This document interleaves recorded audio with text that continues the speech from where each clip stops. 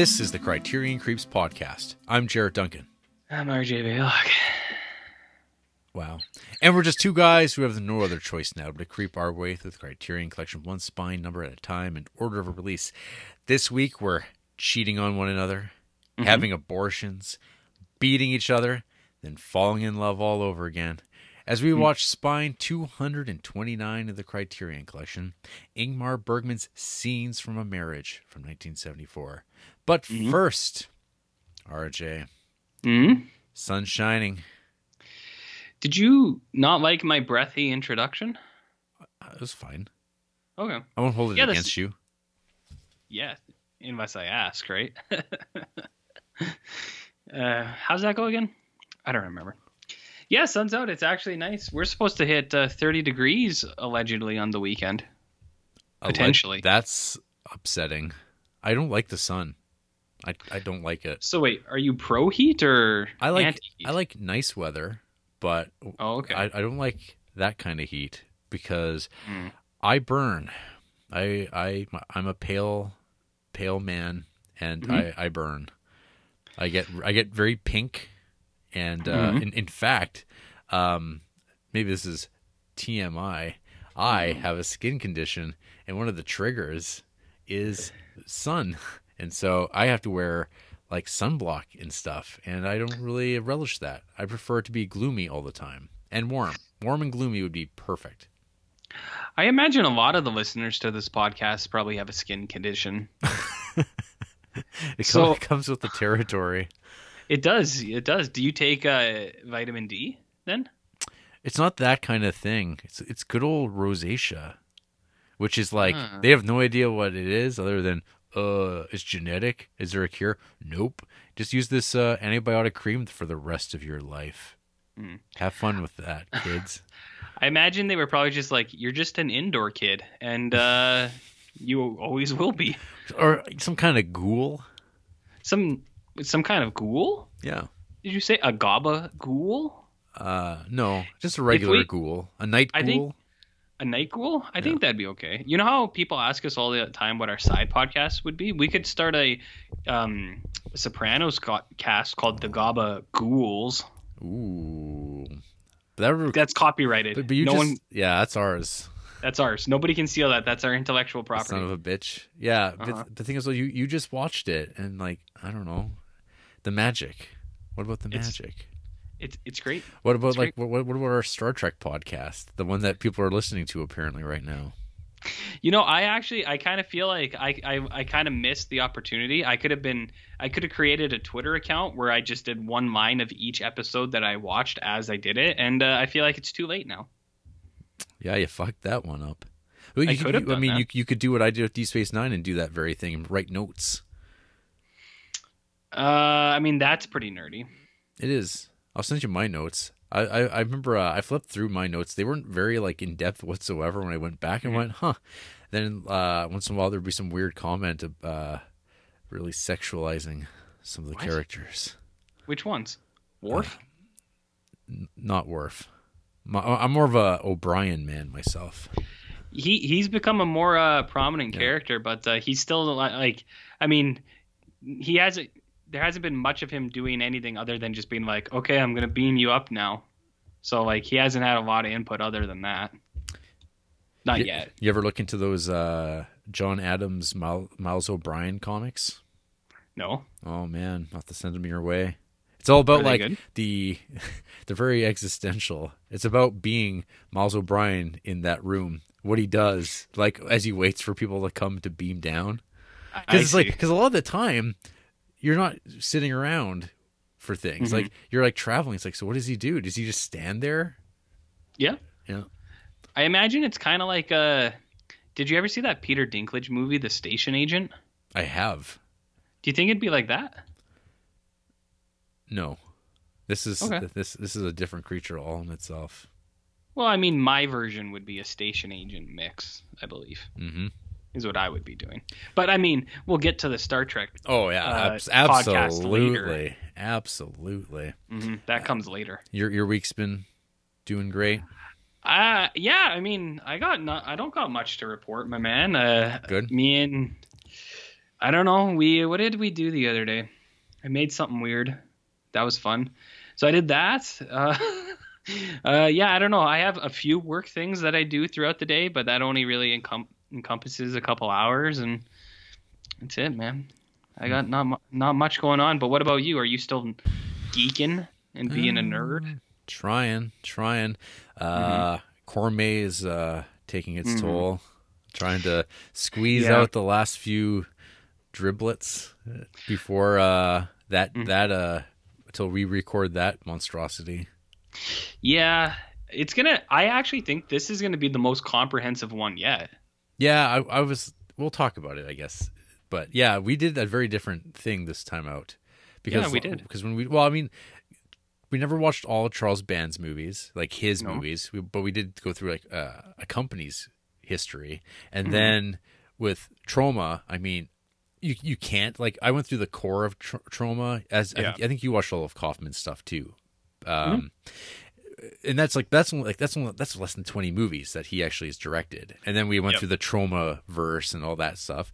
But yeah, this is a whole other thing. And like I feel like we still only really are going to be scratching the surface, because we're basically looking at one man's filmography, and then we're not even looking at like his New World Pictures stuff as in depth. So it's like, holy shit, like we could do an entire thing about New World Pictures, but you can't fit May into New World Pictures. Well, new May World Pictures. Yeah, see, no. Nah, I mean, we could fit it in if he expressed interest. I tweeted to him, but he never replied. Piece of shit. Well, I mean, hey, maybe if some of the fans out there also encourage it. Like, I know he's busy with his other project, and he's like 92 or something like that, but like, come on, dude. Why don't you just... I offered that we would donate $100 to a charity of his choosing. So now he just looks like the asshole. Damn right. And that's what it's all about. Making the other guy look like an asshole. Well, I mean, if someone offered me, if they're like, we'll donate $100 to the charity of your choice if you come for a 5-minute guest spot on our podcast, right, then I would do it.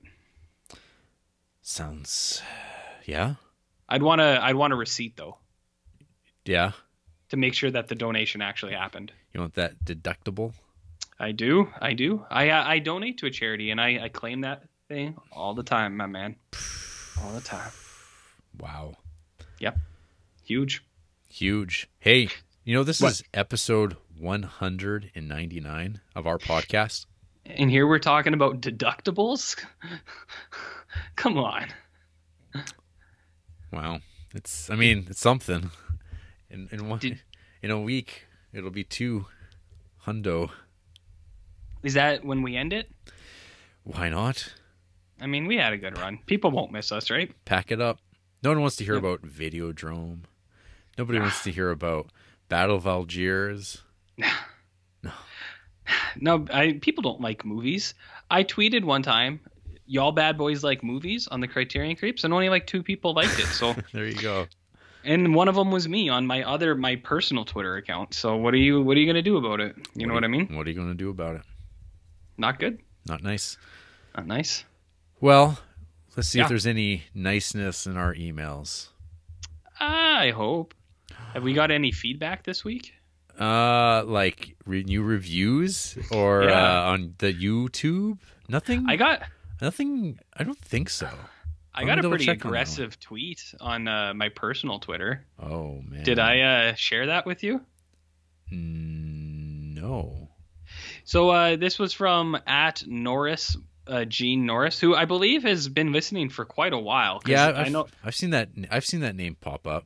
Yeah, they've liked our tweets from probably 100 episodes ago. Wow. This is what they told me, Jared. You better watch your mouth about biscuits, episode 193. Yeah, well, damn right. And keep yourself clean, you filth. All true. I stand by that thing. Like, if I'm not going out, I won't put it in deodorant because, like, Jesus. that aluminum, that'll give you cancer, dude. 9 times out of 10. Oh my god, 9 times out of 10. 9 times out of 10. So you have a higher chance of getting the cancer than you do like eating red meat from aluminum in. I'm gonna I'm gonna eat bacon for breakfast and steak for dinner every single day. I don't give a shit. But And, when I'm at home, and you're gonna smell while doing it. yeah, yeah. Who do I have to impress? Exactly. You're married. I mean, my wife. She doesn't like it, but what are you gonna do? She's trapped. I got her. That's right.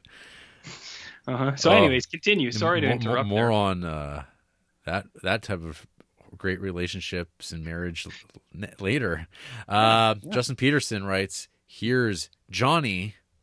Ooh. Hey, Jared and RJ, what's happening? I let time get away from me this week, so I will keep this email short. What would you say are the 5 essential movies that everyone should see by the time they are 30 years old? My answer, off the top of my head, would be Fantasia, The Breakfast Club, Alien, Speed, 2001: A Space Odyssey. Any chance we will get this Criterion Laserdisc review soon? No. Well, one day it comes up, but when it's added, that is not that will not be coming up for a while. But yeah, that'll be good. What would be yours? 5 essential movies everyone should watch before they are 30 years old. I'd say Butt Crack. Yep. Sister Act 2, Back in the Habit. I mean, it's easy to say something. Let's say Star Trek: The Motion Picture. And then I was doing some spring cleaning, Jared, and I found a old case file from 2002 when I was in grade 6, and I had to list my favorite movie, and you know what it was? What? Blade 2. So it was true then, and it's true now. I'd say everyone should probably see Blade 2. And then I got one more, hey? Tron, the new one, the remake. Okay. Nice. Yeah. Nice. Yeah. What about you? 5 essential movies that everyone should see by the time they're 30 years old. That's a big amount of time. That's a lot of time. A lot of people become real cinephiles like in their high school years and before 30. So they watch a lot of movies. What would you definitely want to watch before 30? What happens after you're 30 though? It's nothing but shit. You crust up. Your brain goes to rot, and you can't watch long things anymore. You don't want to watch things with subtitles because you want to do other things while you're actually watching movies. Like that's what happens to us, right? Every single week, every movie. I don't know. What about Batman Forever? Well, I'm surprised you didn't have Dark Knight Rises for some Bane and some BVS. Well, you took the words out of my mouth. I mean, it sounds like you're a fake fan. Take out that Star Trek motion picture. Yeah. I was just joking with that one. Put BVS, the Rage edition. That's the director's cut, Jared. The Rage edition. Okay. And then, Dark Knight Rises Bane. Are you going to get a custom Bane mask to wear in public? Who says I haven't already? Well, actually, you'd be the one to get them. I've heard they're sold out everywhere, but I mean, you're the person who has access to the stock. That's true. You know what people actually want access to? The child from The Mandalorian. Is that what they call it? That's actually what Baby Yoda is called. Is the child. Because the child isn't Baby Yoda. I mean, I get it. Yeah. But I still, what's crazy? My friend of the show, Ryan Nagel, gave me his Disney Plus 2 months ago, and I still haven't watched The Mandalorian. Well, you've had other things to watch. That's true. I just mean, I know it's really popular, but I'll get to it eventually. I'm just not in a rush, Jer? Mm-hmm. Not in a rush. Yeah, I'm gonna have to pass on this question because I don't know. 5 essential movies. That's so I don't fucking know. What about Blade 2? No. For all 5. You could be whatever. It's the same directors we always talk about. Maybe a little bit of Lynch in there, a little bit of P.T. Anderson. You got Wes Anderson. Some Scorsese. Maybe some anime. Get worldly. Ooh. What kind of anime? I don't know. Everyone likes that Akira. You should probably. I mean, to me, maybe next week's question should be what people should watch before they're 15. Oh, Blade 2. And how about Reservoir Dogs? Ooh, yeah. Reservoir Dogs, Fight Club, Boondock Saints, Clockwork Orange, and something something that says incel. Joker. Sure, sure. Why not? Throw that in there too. There we go. There you Yep. go. That's the right answer. Yeah, before 15, and then between 15 and 30, I don't know. Driving Miss Daisy. Some Louis Buñuel. How about that? Sure. Watch Why Un Chien Andalou.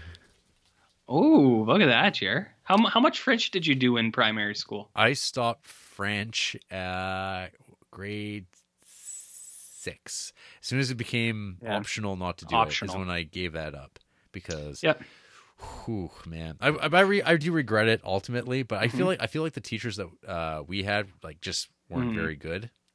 Yep. Or just been put into French immersion and rolled with that.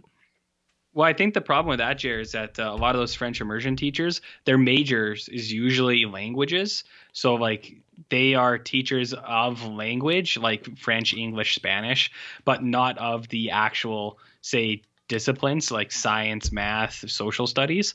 So they can teach you it in the other language, but that's not like their specialty. Their specialty is the language. Right. You know what I mean? I feel you. I bet that's what it was. Yeah, I regret it too, but at the same time, it's like, I'm not going to take no math in junior high or French in junior high. Get out of here. Didn't take no math or English either. Could you tell? I'll be taking home ec. Oh, yeah. Yeah, I took a little home ec. Yeah. GOAT movie question of the week. What are your greatest of all time Jack Nicholson movies? My pick would be The Shining, of course, and I also have to mention Batman 89. Also, I need to get around to seeing The Last Detail, which is a cover that I've always found very intriguing. I will keep my promise and make my exit to stage right. Thanks for the time, and have a great show. Well, thank you, Justin. Thanks, Justin. What do you think about that, Jack? I'd probably say The Terror by Roger Corman. Nice. Probably. And maybe even Little Shop of Horrors by Roger Corman. Oh, weird. Yeah, weird. Okay, so... This Jack Nicholson guy, he's in some good motion pictures. I don't know if Justin has seen Five Easy Pieces, but if he has not, he has seen it. Okay, good. I'm clicking around, but yeah, Shining, One Flew Over the Cuckoo's Nest, Chinatown. I have an actual answer. Okay. So like, I think he should watch The Last Detail ASAP. That movie's. He's really good in that, and I like a little Hal Ashby. I'm going to surprise you. I bet you thought I was going to say The Shining. I'm going to say Cuckoo's Nest and Wolf. And I'm saying that completely earnestly. I think Wolf is something to behold. Fuck, he's in a lot of stuff. What about The Raven? Don't you like him in The Raven? He's all right in The Raven. It's all good. Hoffa, a.k.a. not the Irishman. AKA the actual Irishman. Yeah. What about The King of Marvin Gardens? How about those movies he's directed? Like Head? No. Did he not do Head? The Monkeys movie? No. He directed Drive, he said. Going South, which has always got like another one of those intriguing covers. He kind of co-directed The Terror and The Two Jakes. Which ones? The Two Jakes, the sequel to the Chinatown. Oh, I see. I've never seen that, but I see. But he did write Head, and the The Trip. The Trip. What about the St. Valentine's Day Massacre? He did not write or direct that. He's in it though. That's good. You've never seen that, eh? No, I haven't seen it yet. See if you can spot him. Okay. Just by listening. Ooh, yeah. Yeah, there's a few of his movies I haven't seen yet. But yeah, I mean, it's all the obvious shit. I mean, Chinatown, One Flew Over the Cuckoo's Nest, The Shining. It's a pretty good track record. What about Wolf? How about The Witches of Eastwick? That movie's pretty cool. You don't think? You know what? I have it clicked as I've seen, but I don't know if I've actually sat down and watched the whole movie. Maybe you should. Add it to your Creeptober list. Actually, that's a movie I do need to rewatch. Is Carnal Knowledge, which is from the director of Wolf, Mike Nichols, and actually would be a good companion piece to. And actually came out before Scenes from a Marriage. Yeah. We don't have to worry about that though, right? There we go. All right. Next up, Jackson. Actium Jackson Maximus. Correct. My God. With an email entitled "Locations." Hey, Creeps. I hope I'm not too late this week, but there were some things I needed to clear up. I'll use the excuse that I never email in on Italian films due to the gross misrepresentation of my culture that is played for comedic effect. What? First and foremost, a few episodes back, Jared alluded to me living in Portland, which he and I both know is not a fact. Well, I think I said, like, I think RJ jumped on that one. I said Portland. I don't, I think at some point I got called out. Yeah, because I knew, and he writes in episode 148 at the 1350 mark, Jared says I live in Bothell, Washington, something I'd never said that. And that fact I expressed great concern, Jared knowing. I'm not sure if he's trying to throw people off his tail before he commits a crime, but I want to make sure the record say Jared does know where I live, and I'm not okay with that. With that out of the way, I was curious as to your guys' thoughts on the film Elephant. RJ seems to enjoy it and quite a bit, and Jared enjoys the made-for-TV film it was based on. It seems to be a pretty murkily debated film given the ethics of a school shooting film. But I personally enjoyed it quite a bit and am interested in your opinions. I'm also curious as to whether or not either of you has the Vinegar Syndrome release of The Passing. It seems to be a pretty interesting science fiction film, even has the Sam Sanchez stamp of approval. And I wanted to bring it to your attention if you haven't heard of it already. Keep up the good work, Axiom Jackson Maximus. P.S. I found Fellowship of the Ring to be too clean for the type of fantasy movies that I would enjoy. Maybe if it were more like Sorceress. Yeah, Sorceress is good, man. Mm-hmm. I'm fine with that. It's nice to hear from Axiom Jackson Maximus. Maybe he does live in Bonfa, New Orleans, or wherever, whatever you said. Vinegar Syndrome, that's you and Sam's territory. But if Sam likes it, I think I'd give it a watch. Maybe. Yeah. What do you think? I looked at it. It popped up this weekend. You know, there was that sale, which I'm might be brought up in Sam's email. Yes, but, probably. Yes. Yeah. I remember one point being like, "Hey, how does Jared know where he lives?" Weird flukes of SoundCloud. And knowing like being like, hey, I've actually heard of that place, and we don't have that many listeners, really. Or no, sorry, we have millions of listeners, millions of international global fans, Jarrett. Yeah, millions upon millions. It's evident in everywhere you look. No. Yeah. Mm-hmm. I know there's like some sort of like really like weird chicken Italian place or something like that people eat in that area. Because I know this because I listened to a podcast with a guy from that place. Interesting. That's it. It's woody, and they run. It seems like there's a lot of power outages and weird weather effects because it's it's in the. Do you think Jackson hangs out there? Parties out there, sure. Yeah. Yeah. Okay. I'm cool with that. No. Do you want to talk about Elephant, or do you want me to? I've only seen Elephant once. It's a type of movie that stresses me out thinking about it. Yep. It's like, oh man, I don't want horrible things to happen to these people. Yeah, I mean, so yeah, I do think I think highly of that movie. That was when Gus Van Sant still made good movies, I think. And he had that run there.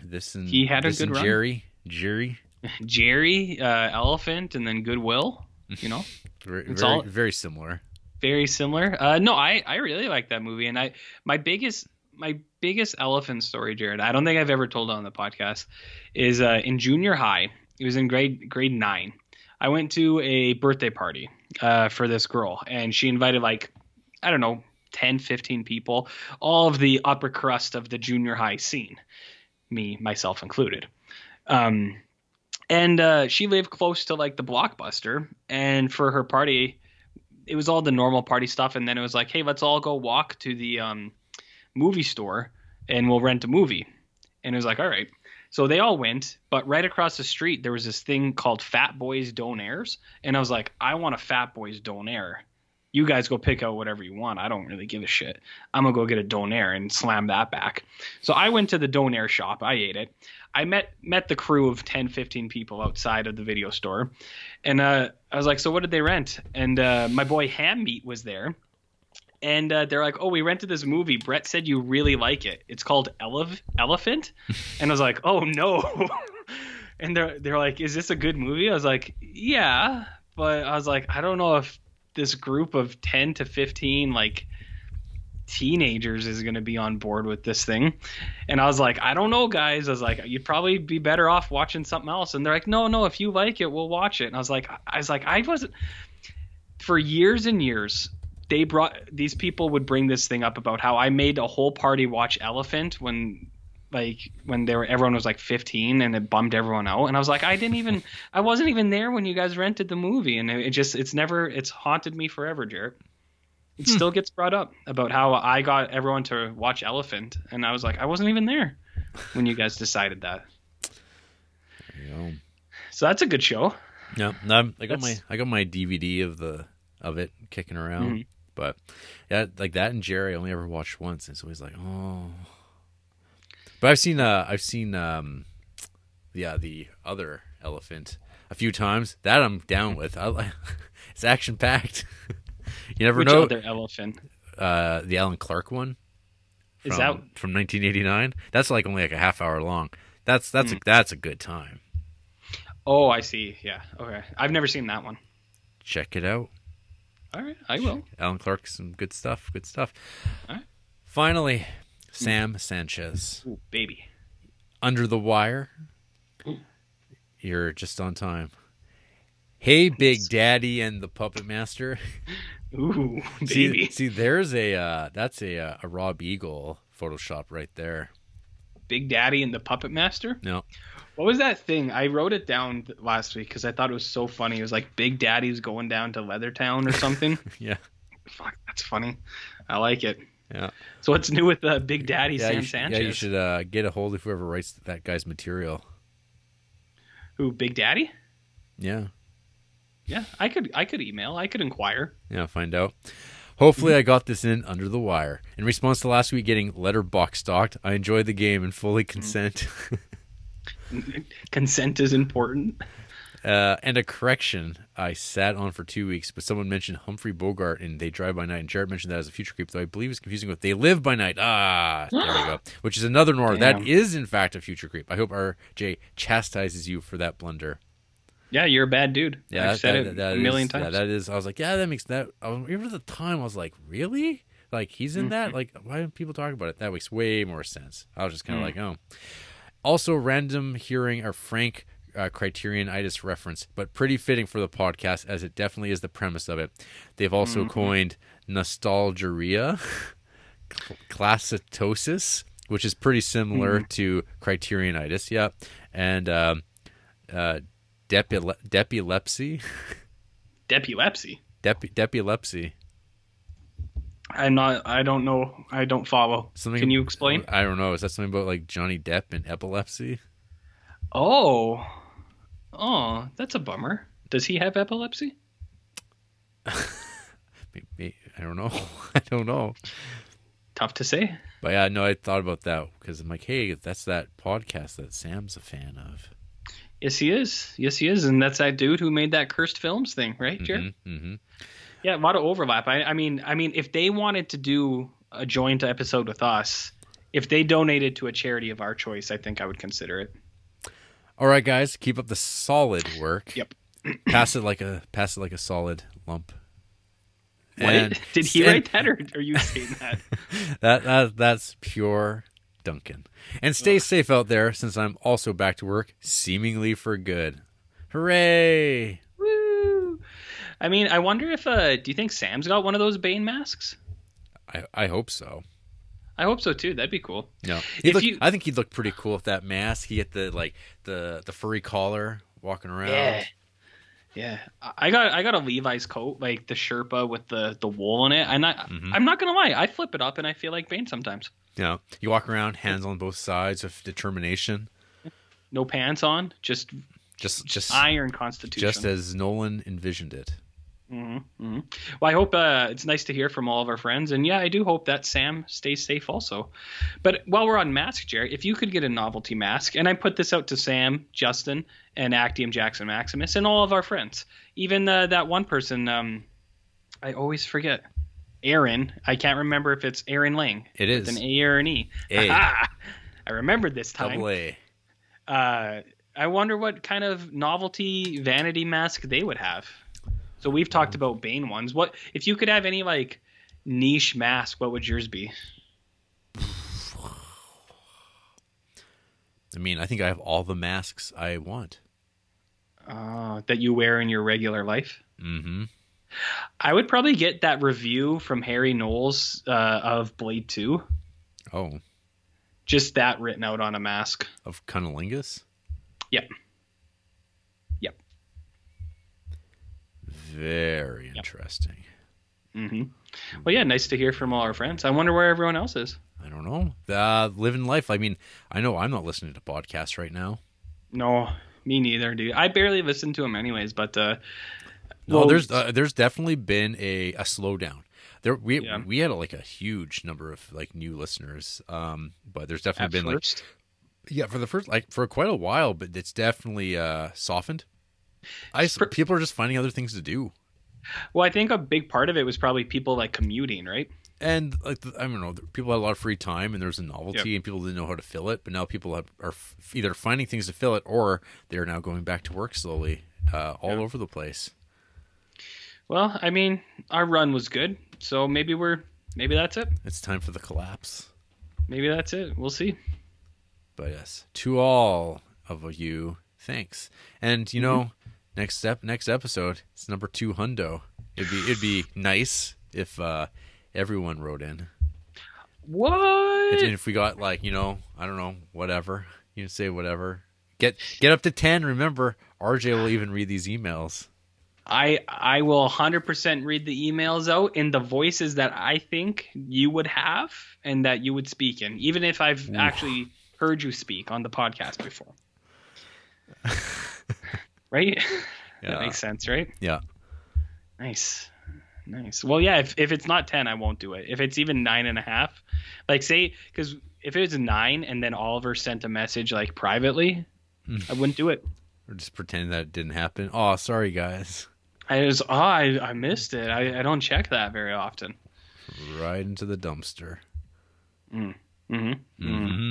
Oh, yes. Quite. Yes. Oh, that actually reminds me. When you brought up how is it going this week, you and me talked about this before, but Criterion Channel is no longer allowing you to watch on your laptops, and it's a real pain in the ass because you have to use a particular type of browser that disables like being able to screenshot shit. And then all of our friends out there who follow on the Instagram know that that's where our bread and butter for me is, because I'll make a post. I'd say now, it was almost always like 1 or 2 a week, but now I've ramped it up a lot, but now I can't get my screenshots. So I would like, if anyone out there is like a computer hacker and can kind of help me out. I even tried to download the episode on my phone, and then I put airplane mode on so it was offline, and then I watched it, and then I tried to screenshot and it still came up black. So I was like, I don't know what to do anymore. So if anyone has a solution out there, I'd love to hear it. Whew. Yeah. So just throwing that out there. Stinks. Yeah. Hey RJ. What you been creeping on this week? I got a little bit. I watched a Joe Bob doubleheader, and it was fantastic, Jarrett. Yeah, I saw. That's some stars you were just tossing around like they were going out of style. Fuck, whatever. I don't give a shit. I'll just throw them out there. Yeah. Fatigue. You know, like after you do like a Trome or a Corme, then you're just like, you watch a good movie, and then you're like, holy shit. So anyways, Joe Bob last week was Exorcist 3 and Deadbeat at Dawn. So Exorcist 3, I don't know if we've ever like really talked about it. There's not much to say, but I think Exorcist 3 is awesome. I really dig it. I love the Catholic imagery. Some of the stuff, so good, so spooky, so good. My main man, Brad Dourif, one of the great actual jump scares. One of the great. I think there's even like, I think this movie's got a ton to offer, because not even just that, but like the one image that stuck out to me even more than the jump scare was the old lady crawling on the roof. I always thought that was really good, well done. I think this movie's wicked. It sounds like it's got a pretty crazy history with the old William Peter Blatty, George C. Scott, not George C. Scott Bailey. He's in here. Which cut did they play? Did they play The Exorcist 3 or did they play Legion? It was Exorcist 3. Okay. Yeah, which so I do. That's actually one movie I do own is that nice Exorcist 3 copy Yep. of Legion that came out with even more Brad Dourif. Um, but no, it was just the normal one, I think. And I can't even, because isn't that the only difference? Is there's just more Brad Dourif in the other one? I don't know. I've never actually seen Legion. I think so. Maybe not. I think this is the normal one. But you got Brad Dourif. He's in there. He's doing the God's work, God's favorite son, Mm-hmm. Brad Dourif. So he's incredible. I've always thought that. I don't know. I like everyone. Or I like everything about this movie. It's got that right bit of Catholic horror in it for me. You know, Right. you get the guilt and the shame, and you feel bad, and then you watch this, and then it makes you scared in the good way. Right.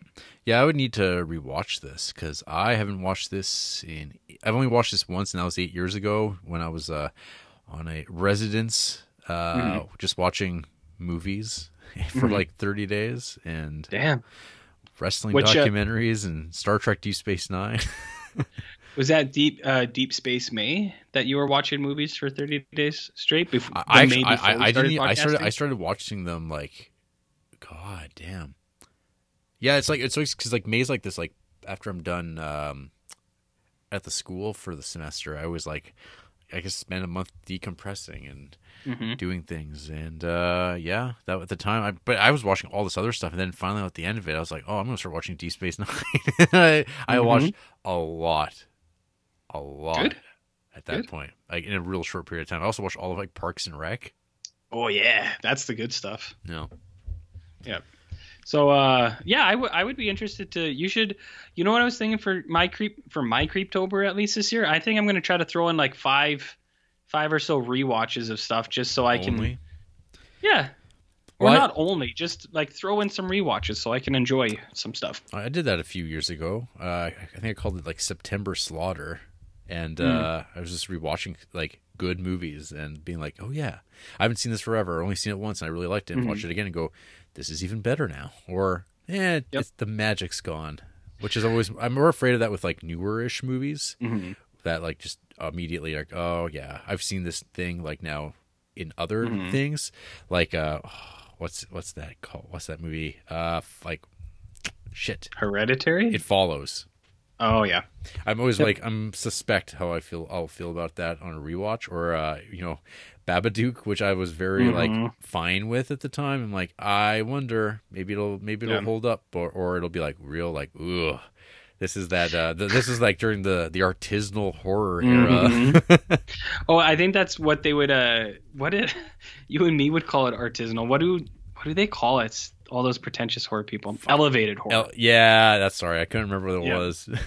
Yeah. Well, I mean, art is artisanal film craft, horror craft is just as pretentious, but we're joking when we say it. They're not. That's the difference. I don't know if I think there are some ways going. Did you like? I don't know if you listened to the little Shockwaves where they had like William Lustig. So there's like, it's pretty okay. So one, there's a part where like William Lustig's talking about like how he's getting this work done on these restorations of these movies that he owns, and how like, it's all these guys, they're like doing it in secret and they're not union, so they don't have to, they can ignore these things, and you're like, and they're all like, oh, that's really cool. I'm like, it's really cool how they have like these like non-union jobs and they're like skirting like these COVID measures, like, but like they're fine with it because as long as I get those movies, it's like pretty typical. But then William Lustig goes on to like talk about how like modern American horror movies are like really bad, and it's pretty funny. Like, because you're like, hey, has anyone seen this? And they go, oh. Yeah. They have to be like really political because they talked about the Soska Sisters Rabid movie, and he's like, oh, it's so bad, and they're trying to be like, oh yeah, what did you think of it, William? Because he can say whatever he wants. Yeah, but yeah, because that's a movie that nobody talked about, and usually you think that would be a big deal. It's a Cronenberg remake directed by these much celebrated directors who are actually like not good at all, but they have an act. It's like, oh, they're twins. And they're really into horror, guys. Well, I mean, they're easy on the eyes. Wink. I was gonna say not the Soska sisters, but I think there's some infamous ladies who talk about always being the hot chick that was into horror movies, and you're like, are you saying that, or is that something other people said? Because I'm not buying this. Yeah. Not based on appearances in any way, but the personality is ugly, Jarrett. That's what stands out with me. And then you watch Deadbeat by Dawn for the first time. Well, I was just so the William Lustig thing, it sounds interesting. Should I give it a listen? No. Because he sounds fun. I don't know. Do you think he'd come on our podcast? He might. I don't know. He'll talk about Maniac, I guess. That's fine. I would love to talk about Maniac with him. Anyways. I always wonder about those things. I'm like, I don't know if I want to be friends with these people, because then you can't, like, then it becomes really hard to have opinions of them, and like you can't talk shit. Yeah. No, I know, but he sounds like he doesn't give a shit. So I'd be like, all right, William Lustig, Maniac, pretty wicked. Maniac Cop, pretty wicked. But I'd tell him straight. I'd say, Maniac Cop 2 and 3, I didn't get as much out of those movies. Oh man, that's the thing though, is these guys all love Maniac Cop 2. They all love it. I know everyone does, but I didn't feel that way. Because you're special. I know. Yeah. I know. I'm glad you admitted it. So anyways, last little bit. I would love for you to watch Exorcist 3 again, because I actually think that movie is very good. It's no Exorcist 2. It's no Exorcist 2. But it's supposed to be? So anyways, that was Joe Bob was talking about. He is a wealth of information. A font. Always. A fount. Always the source font. Yeah. Wealth. Wharf. So anyways. Wharf. He then talks about Deadbeat at Dawn, which they were talking about his review of it when it came out, and how that was like one of the headlines they used for it, because he said he's been a champion of this movie forever because of the realistic violence. And he says, what I mean by that is, he's like, in the opening, you'll see a knife fight. He's like, this is how knife fights happen. There's like 2 or 3 swings, and then both guys are cut by the knives, and then it's just like, oh shit, we have huge gaping cuts, and then they have to go stitch them up. He's like, it's super realistic. He's like, I love it. And then you get the rest of the movie. So like Jim Van Bieber is the guy who made this, and Joe Bob tells an interesting story. I'm sure it's probably public or common knowledge, like for you too, but I didn't know his history. He was a film student, and then he was getting annoyed that they were only teaching him theory. And he's like, teach me practical shit. He's like, how do you manage a set and stuff like that? So he's like, fuck these guys, I'll go make my own movie. Mm-hmm. And he made Say that again. What? Say that again. Where did I cut off? And then he said, fuck this shit. And then he went and made Deadbeat at Dawn. Yeah. And it took like 7 years for him to 7 or 8 years to make it. But it's funny. So Andrea actually watched this movie with me for a bit. Oh yeah. And she didn't mind it. She said nice. She thought this was a remake of Grease. So I haven't seen Grease very much, but she's like, this is a lot of the same plot points of Grease, except there's like ultra violence to it. And I was like, that's a pretty hot take, babe. Pretty hot take indeed. So anyone out there who watches this, see if you think the same. So I think the biggest thing about this, like why people would watch it anyways, is just like some people would watch it to make fun of it, which I've never been on board for, right? But the stunt work in this movie is crazy. And like the reason it's not like guys driving cars off of skyscrapers into other skyscrapers or anything like that. It's nothing ridiculous, but it's actual dudes fighting each other, and you can see them punching each other in the head, and they're actually like, they're landing shots, like popping each other right in the head, and they're just really fighting, and you're just like, holy shit. You're like, they would have like beat up so many guys in this.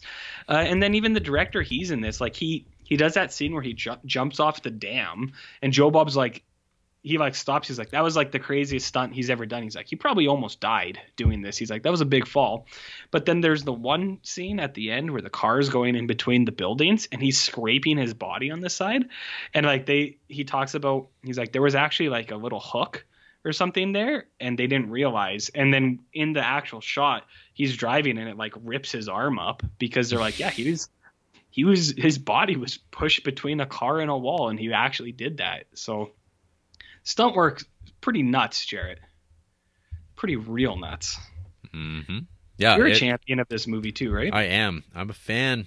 It's Yeah. like it's when you watch one of these types of movies, these regional action movies with no budget, you want this every time you tune in. Yeah. You're like, maybe it'll be like Deadbeat by Dawn, and it's one of those movies that, like, when I first watched it, I didn't know that, but when I would watch these types of movies, it's always like, you're looking for this and you get it here. It actually delivers on the hope and promises of this kind of movie. And the one Vinegar Syndrome movie that, like, one watches, say, when right after you watch Sudden Fury, another like one and done director making these like cheap movies. It's got the same vibe. It's nowhere near a Deadbeat at Dawn. But I will also mention, because I saw a lot of people saying, "Oh my God, he did this! I gotta watch his Manson movie now." Don't. Oh. It is a step down. I think even Joe Bob said he's like this was the Peak. This was the peak. Yeah. He never tops that. Like, he didn't make a whole lot. There's like a bit of a short film that he did that I talked about at some point that it's almost like a study for that Manson movie thing. But yeah, it just never works out as well. Yeah, I think this one it's got all the magic. Man. My Sweet Satan was the thing I'm trying to remember. Oh, okay. I remember you talking about that. Yeah. Yeah. But yeah, no, it's really good. I think one thing that was funny too is there's a quote he said. He was like, "Pain is temporary, but film is forever." And when I was watching that Cursed films, I'm pretty sure John Landis said the same thing at Vic Morrow's funeral, because like there's a clip of it, and I don't think he says pain is temporary. I think it's something like life. Actually, it might just be pain. He might say pain is temporary, but film eulogy he gave at Vic Morrow's funeral, because he's just like, I'm not a bad guy. He's like, he's gonna live forever now. He's immortalized in film, and everyone was like, whoa. Is that this? Are you in the position to be saying this? Like, I mean, it's sure. It's a TV show on Shudder, so they said it, right? Well, or are you talking about John Landis? I'm talking about Landis. Oh, I don't think so at all. Like, it seemed like the fact that they included it in there, it seemed like they were kind of just like, yeah, nobody really knows why he said that, but trying to make himself feel better. Yeah. But it seems like he has always long denied that they were at fault, even though there was like just insurmountable evidence. Is like, oh yeah, they knew that this was dangerous. They didn't give a shit. What are you gonna do, right, Jer? What you gonna do? When they make a movie of this podcast, I hope that the stunts are dangerous and a lot of people are put at risk. Mm-hmm. Yep. So you want to hear about some Star Trek, baby? Yes, I do. How's season 2 shaping up? It's so far so good. So last week I got up to episode 10, and then this week slowed down. I watched only 11 to 16. Ooh. But there are some big highlights in there, Jarrett. Okay. Big. So season 2, episode 11, Contagion. This one was actually really cool. It was like they kind of cross paths with some Romulan ships, and I can't even. I'm almost blanking. I don't remember what happens, but I remember Picard is like on one ship, and then the Romulan. Oh, it was like it's like a super defense thing that shuts down both of their ships and is like killing them. It was pretty good, actually. I liked it. The Romulans have ridiculous clothes. It's like super shoulder pads, and it's all like scaled. Yep. It's awesome. I think it's hilarious. But Contagion was actually pretty good. Next, we had The Royal, which is a Casino Royale episode. Oh, yeah. Where Worf, Data, and Riker get stuck in Casino Royale. They can't leave.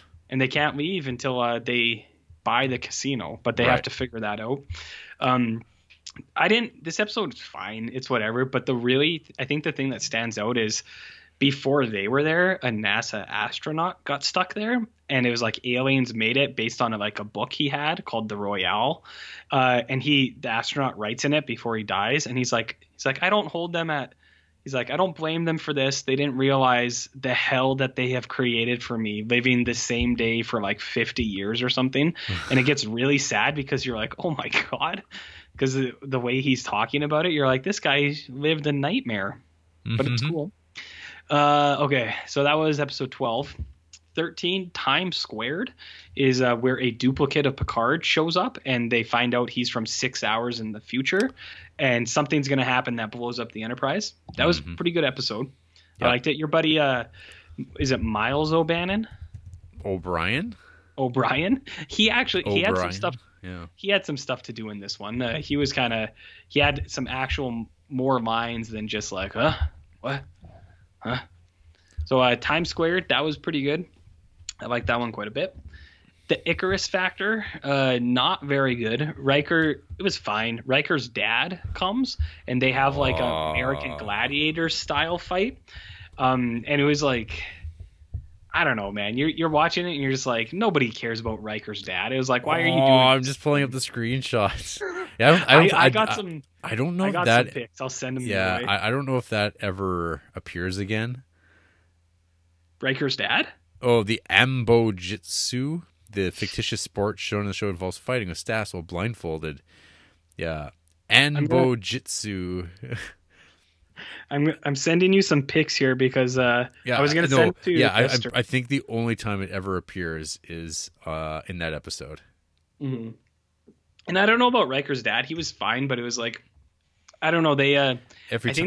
Every like Star Trek family member thing is just terrible, I think. Yeah, they like brought it up. They're like, well, Riker's got like a chip on his shoulder because his dad was never there. And it's like, I feel like this has never been part of his character, and it doesn't need to be, because that's not what Riker's about. Speaking of Riker, Oliver Granger sent me a video of Riker sitting down. It's like a 3-minute montage. Have you seen that? What, where he just mounts He with the whips leg? his leg over the. Why does he do that? Style points.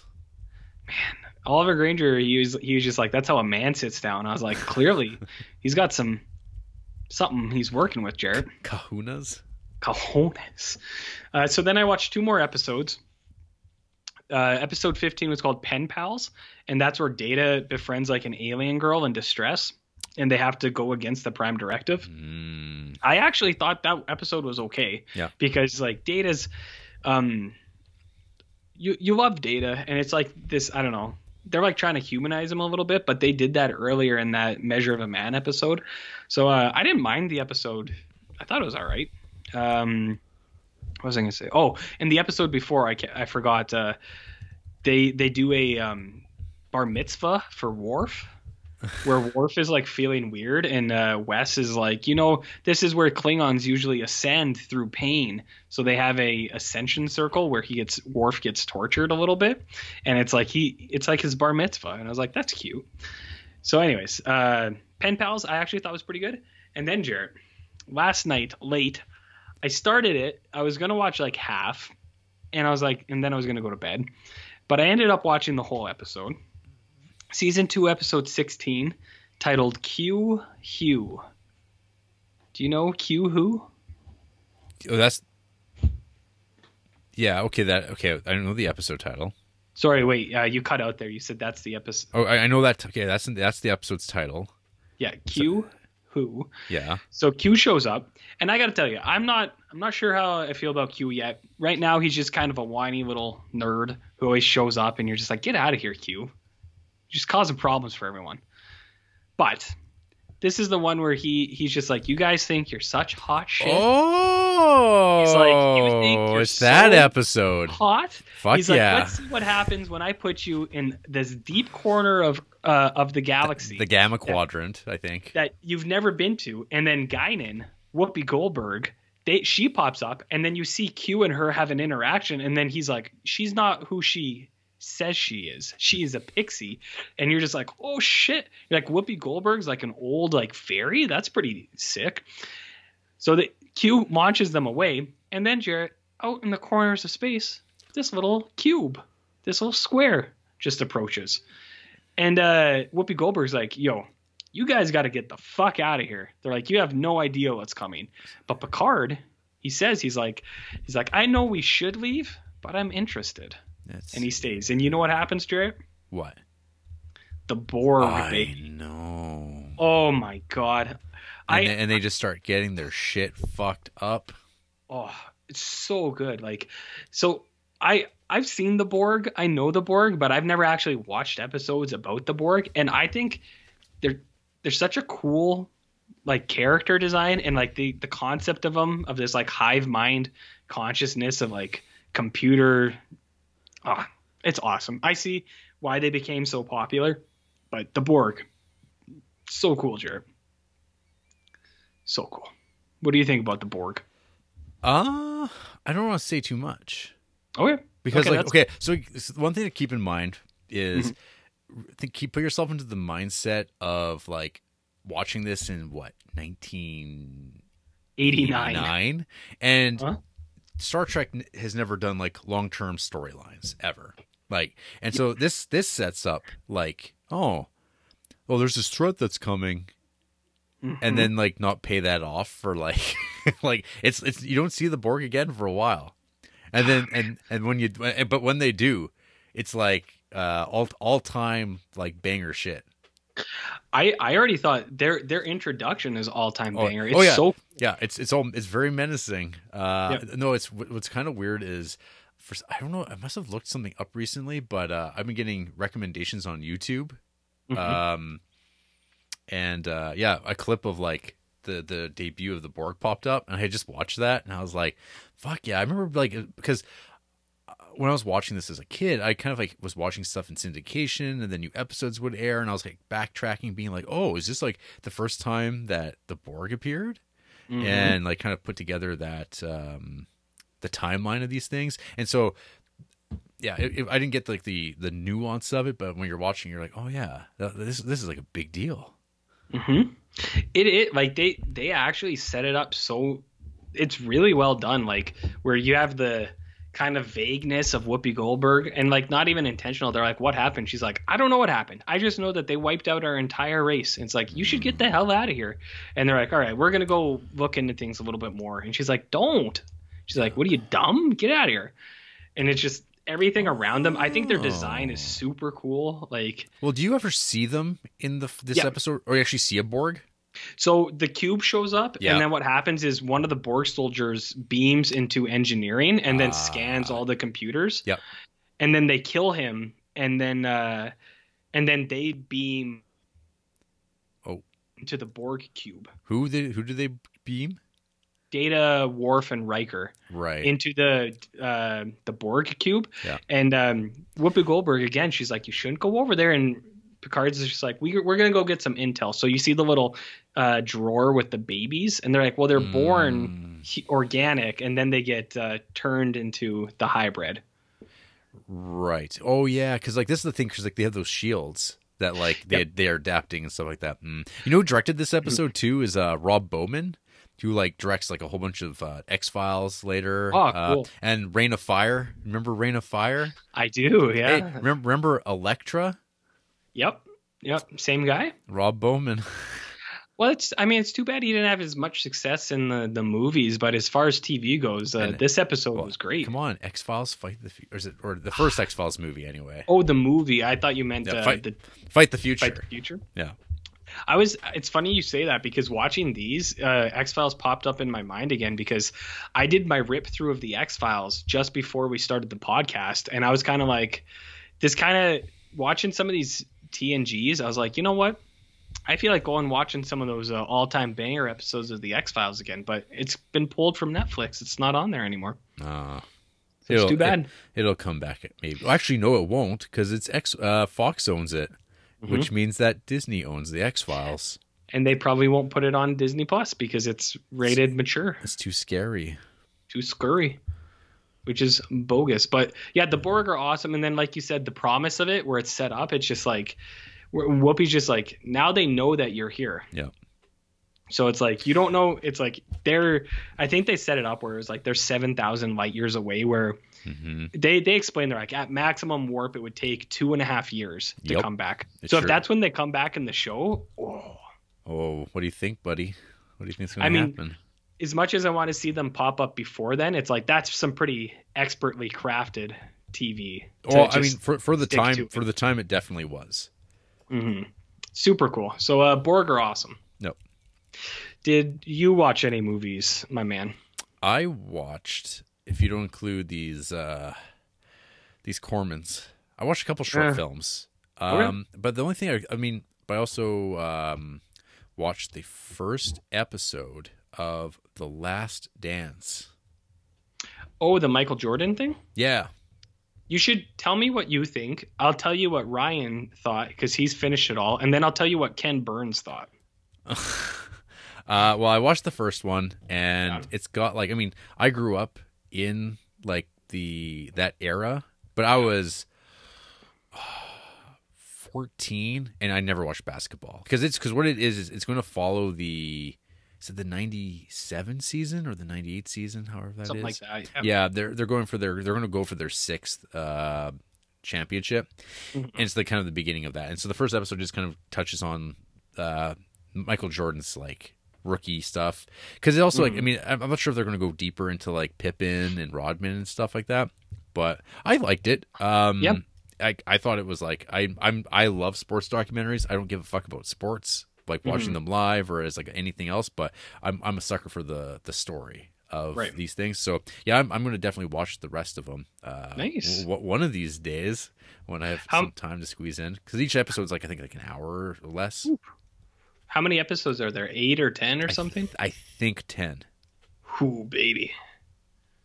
It's lengthy, but that's only 10 episodes of Star Trek, so yeah. When you put it in that perspective. So you like it, you're going to keep going? Yep. Nice. Until, I mean, sometimes the music is a little swollen. It's a little like, yes, because it's documentary filming. That's why we do it. But you know what's super lame though is, so because that turned out to be really successful, they're going to do a follow up, but they're going to do it on the Patriots and Tom Brady. Who gives a shit? And that's the thing. Like, I don't think anyone other than like one person Patriots that we know. fans? Yeah, one person we know. Oh yeah. Mm-hmm. Yeah, and it's like, I don't know, Jarrett. Like, I've never liked the Patriots. I don't know. You can't see, but I'm wearing a Steelers shirt right now, and I hate the Patriots because fuck them. They're cheaters, and they suck. So ugh. But I'm glad you like it because as you said, you're not a sports guy, but you are a sports doc guy. Yep. So friend of the show, Ryan Nagel, is a big sports guy. And a doc guy, and he said he's finished, and he said he really, really enjoyed it. So he kind of told me a few things that he liked about it. But then I was kind of like, because he asked, he's like, "Are you gonna watch it?" I was like, "Probably eventually." But there was this thing. Did you hear like what Ken Burns was talking about it? Because it's really stuck with me, and it's kind of putting me off watching it. What did he say? He said that he's not gonna watch it because from the start he's like it's been tainted. He's like, because it's being made by Michael Jordan's production company, so he's like, they're biased. Right. So I mean that's not gonna keep me from watching it. I will watch it. I'm just not in a hurry now. Like, Ken Burns is a major nerd, but I mean, he does have a point. He's just like, yeah, they're biased because it's made by them, so they're gonna paint it like in a way that is fortunate or favorable for them, I guess. Yeah, I mean, so this is like one of the things that comes up with like the 30 for 30 documentaries too. Yeah. With like, because there's ones that are like made by filmmakers, and then there's the ones that are kind of like, they feel like ESPN productions, and when like, say like the ones about the Yankees, you have to kind of go, these feel like advertisements for the teams, but that's just like, there's so much money on the line, and if you want the cooperation, you have to like deal with this stuff. It's really difficult to navigate this now more than ever. Like when Ken Burns made baseball, I feel like that was still a different era, and plus he's Ken Burns, and he has to throw his weird haircut around and get his way. But I mean, I think his baseball documentary series is fantastic. I love it. Yeah. But I mean, that's his thing, and he like he makes it like, oh, it's like a really cool thing. I mean, I never want to watch baseball, but I'll watch his documentary anytime, or like Civil War, or Unforgivable Blackness, the one documentary on the one boxer. Like that stuff's like, I don't know, really good. But yeah, it's an interesting. I didn't know that about the production thing. Well, I think so. We'll see how it goes. I'm going to see how it goes, I guess. Yeah. But like, so far, I mean, like, it seems like this is pretty typical. This is how these documentaries go. Well, and I wouldn't expect them to just like shit all over him. What's either, there like? or Yeah, anything what is like there that. exactly to say? I mean, like, yeah, he's one of the most famous people of the 20th century. Yeah. In a sports star. I mean, it's like, yeah, everybody knows who he is. You've never, I've never, I don't know if I've actually seen him play basketball. So it's really cool watching these clips of him do things. But Yeah. I mean, actually, the one thing I've heard is some people get bees in their bonnet because there's these declarations that he's like the greatest basketball player in history, like player. He is. But then there's people who are like, well, look at LeBron James, like No. look at his scoring and so like that's like, well, like this, and this is like, okay, if you want to talk about it in this terms, it's like Michael Jordan changed the game. He like, because when he was playing, he was like better, like his playing ability was like above the lummoxes of that he was playing against, and he just made them look bad. The if you brought like the same guy in, it would be a far more like even playing field because like the style of play has evolved because of the innovations of play. But you can't like, what's the point of arguing these things? Yeah. Well, I think I don't know if it's from The Last Dance, but I did see a quote where it was like Wilt Chamberlain was talking to Michael Jordan. Okay. And Wilt Chamberlain was like, everyone talks about how you changed the game. He's like, but the game changed for me. He's like, they literally changed the rules of the game because he's like, I was that good, like Wilt Chamberlain. Right. And like, so that was like, I think the reason whether it's in Last Dance or not, like whoever brought it up was kind of just like this conversation people have about LeBron. They were having this conversation with Michael Jordan and Wilt Chamberlain at the same time too. I mean, my opinion, I think Michael Jordan is better, but what are you gonna do? I mean, I don't have a horse in the race. Like I said, like I've heard people kind of get all, but what about my guy or this guy that's contemporary? You're like, yeah, they're all really good. Yeah. I don't know. So it's cool that you having not seen, like I've seen, I was too young, but I did watch him, and then I've seen lots of highlights of the Michael Jordan games and things like that. So I know him well enough, but yeah, I was just bringing that up because even Ryan said something. I told him the Ken Burns thing, and he was like, well, he's like, they don't paint Michael Jordan as like the best guy throughout. Like they do show him being like kind of shitty too. So he's like, what are you going to do? He's like, this is how we have it. Right. And he's like, I'm glad we have it. And he's like, whatever. Ken Burns is a nerd. He is like, he's like the textbook definition, I think. Absolutely. And that's why we love him. But I mean, like from like the ethical standpoint of a documentarian, I mean, it's like he's the one who's going to be asking that stuff and saying, well, no, I wouldn't do it under those terms. And he's probably very particular about how he works because he's got that. Right. Academic drive and being like, yeah, this can't work this way, and it's like, but I don't know, it's just Netflix shit.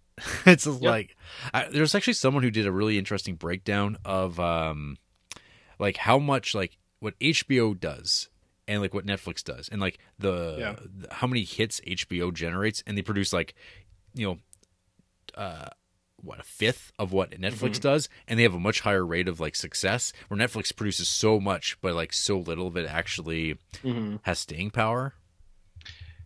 Well, yeah, look at Tiger King, right?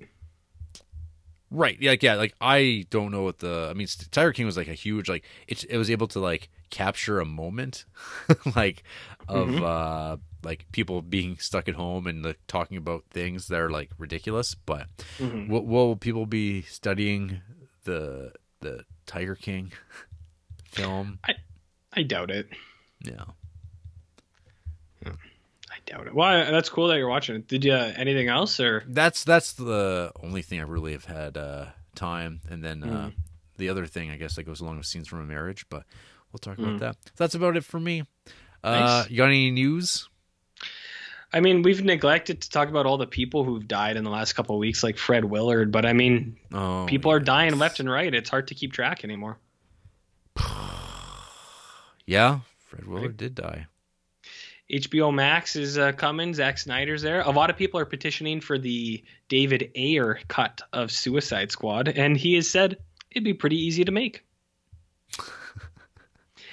I think I hate this stuff. I hate it. I know. I think a representative of HBO Max was like, they tweeted, they're like, let's just do one thing at a time, okay? Like, anyways, that's about it for me. That's about it. I don't know. I'm not on the internet really that much at this time. That's good. well, I don't know what people are talking about. I see that Sons of Anarchy is trending in Canada at this moment. Why would that be? Something about, oh, I think it's on Netflix. And now, oh, good. In Canada? Apparently, someone just said. Shit. Maybe. Huh. Maybe. I don't. Maybe it's been on all along. All I know is that it's there's parts of it that are super exciting, but it's at the end of the day, it's not worth it. It overstays its welcome. So don't do it. Okay. Well, I've always been interested, but it's never been, because one thing in Canada is we don't have FX on Netflix like how America did forever. So it's like we never had Sons of Anarchy. I always wanted to watch it. I just never did. I think parts of that show would drive you nuts. Probably. No. Hey, let's take a look and see if Atlanta's available to buy on Blu-ray. Oh, look, it's not. No, it's not available to buy? No, apparently not. How are you supposed to watch it? Well, there's I could import the first season on DVD for $45. Fuck.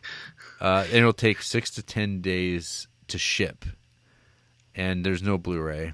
And look, because we live in the era where people don't put things on Blu-ray anymore because they want you to watch things in standard def on DVD, which that makes so much sense. And pay the same amount of money. Yeah, that's frustrating. Yep. So this is and I think it's burn on demand too.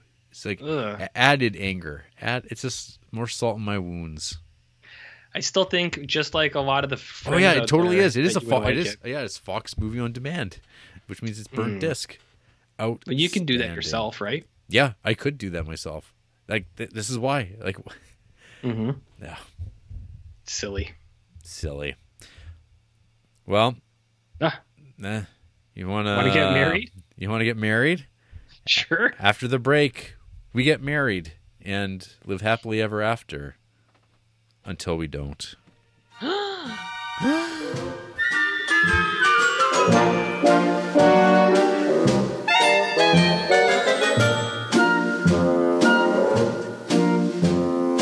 Love and marriage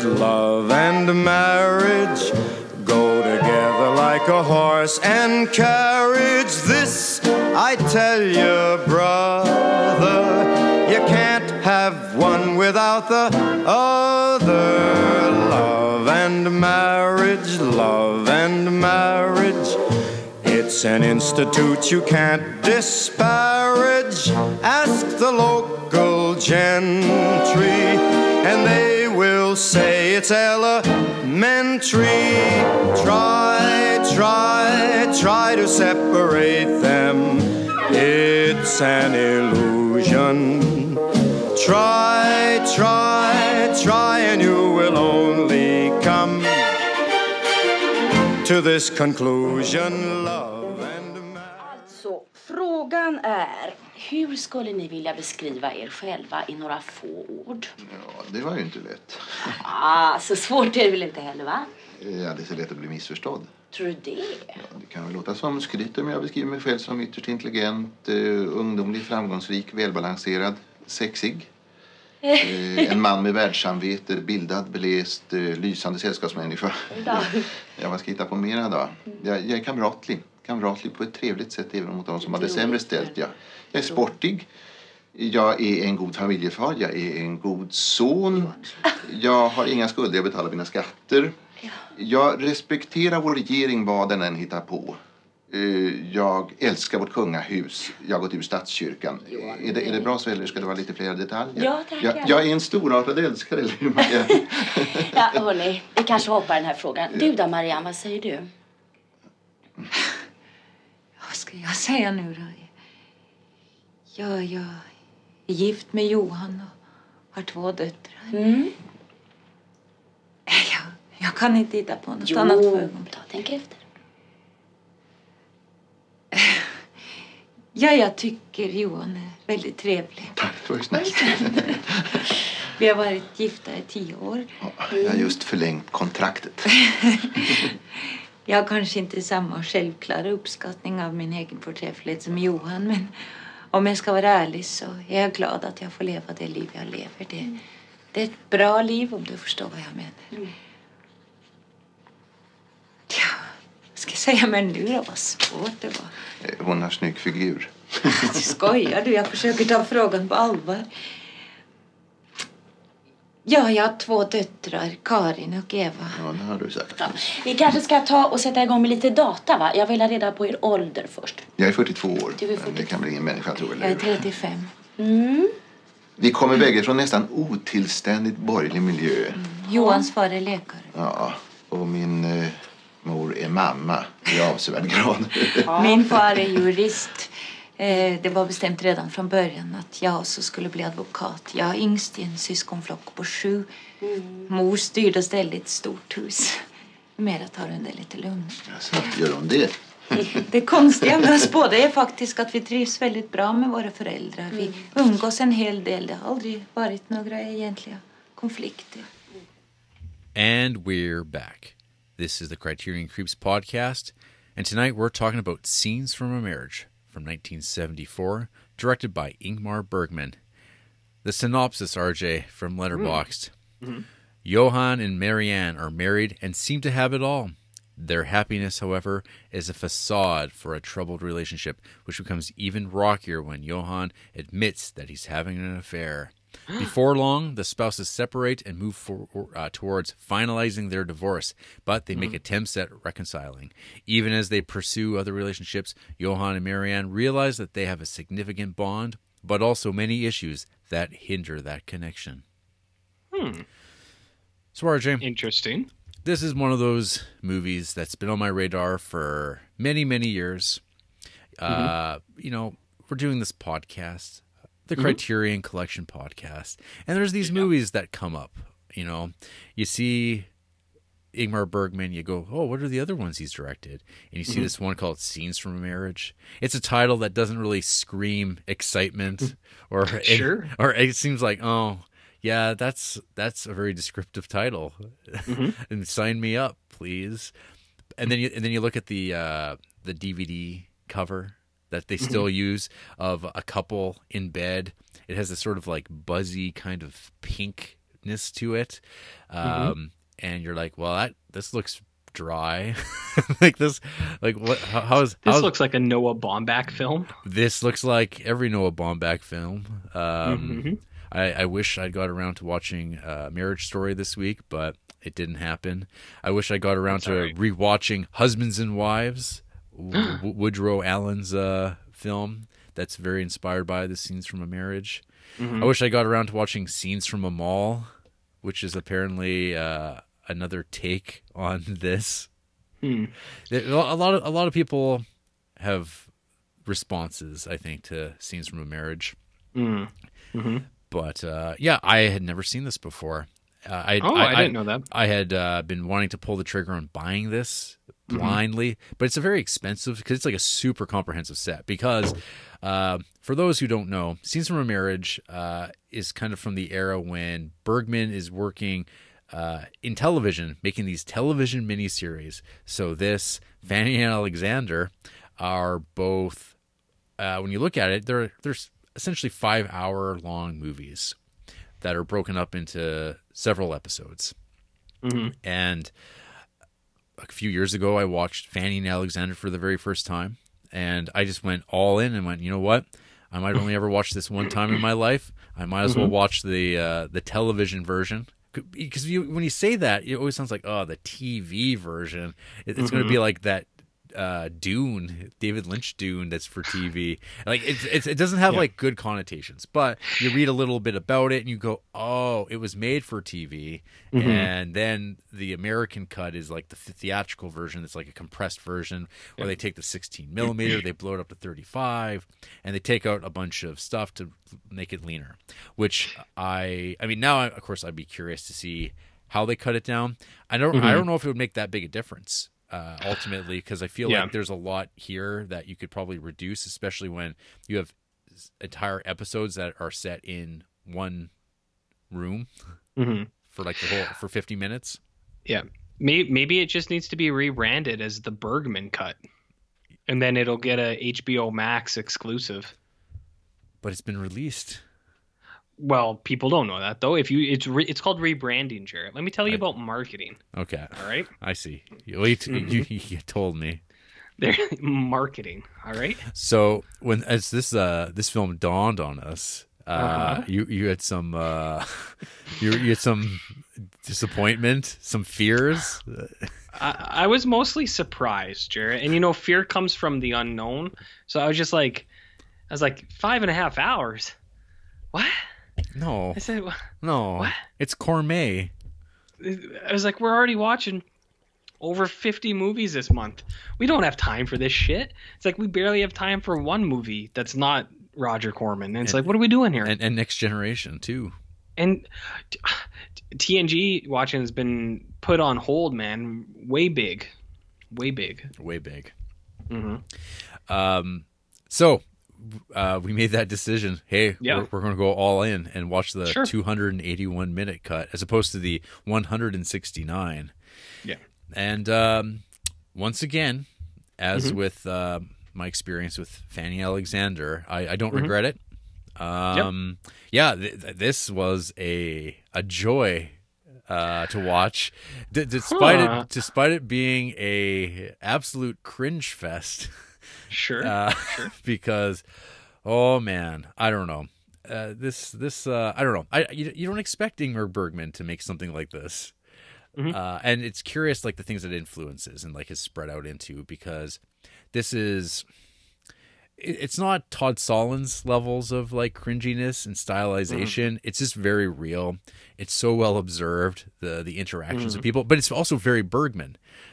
When you look at other of his films, like Autumn Sonata, but that has this polish to it, this cinematic polish, where you're watching a movie. This though, even like its episodic nature, like it just kind of lulls you into it. These minimal sets where like there's literally here's a white room with like a bookshelf up against it and a table and a desk, and we're going to play it out for we're just going to act off of one another for 50 minutes, and it's going to be like the most natural thing in the world, and it's going to completely fucking work somehow. But I'm just going to say I love this movie. I love it. It's incredible. I'm glad I finally got around to watching it. I guess it more than lived up to my expectations. I think that the episodic nature of it, watching it this week, sometimes there's dread going into watching these things when you're like, I don't know if I'm in the right mood to watch this. I don't know if there's the right time to watch Scenes from a Marriage.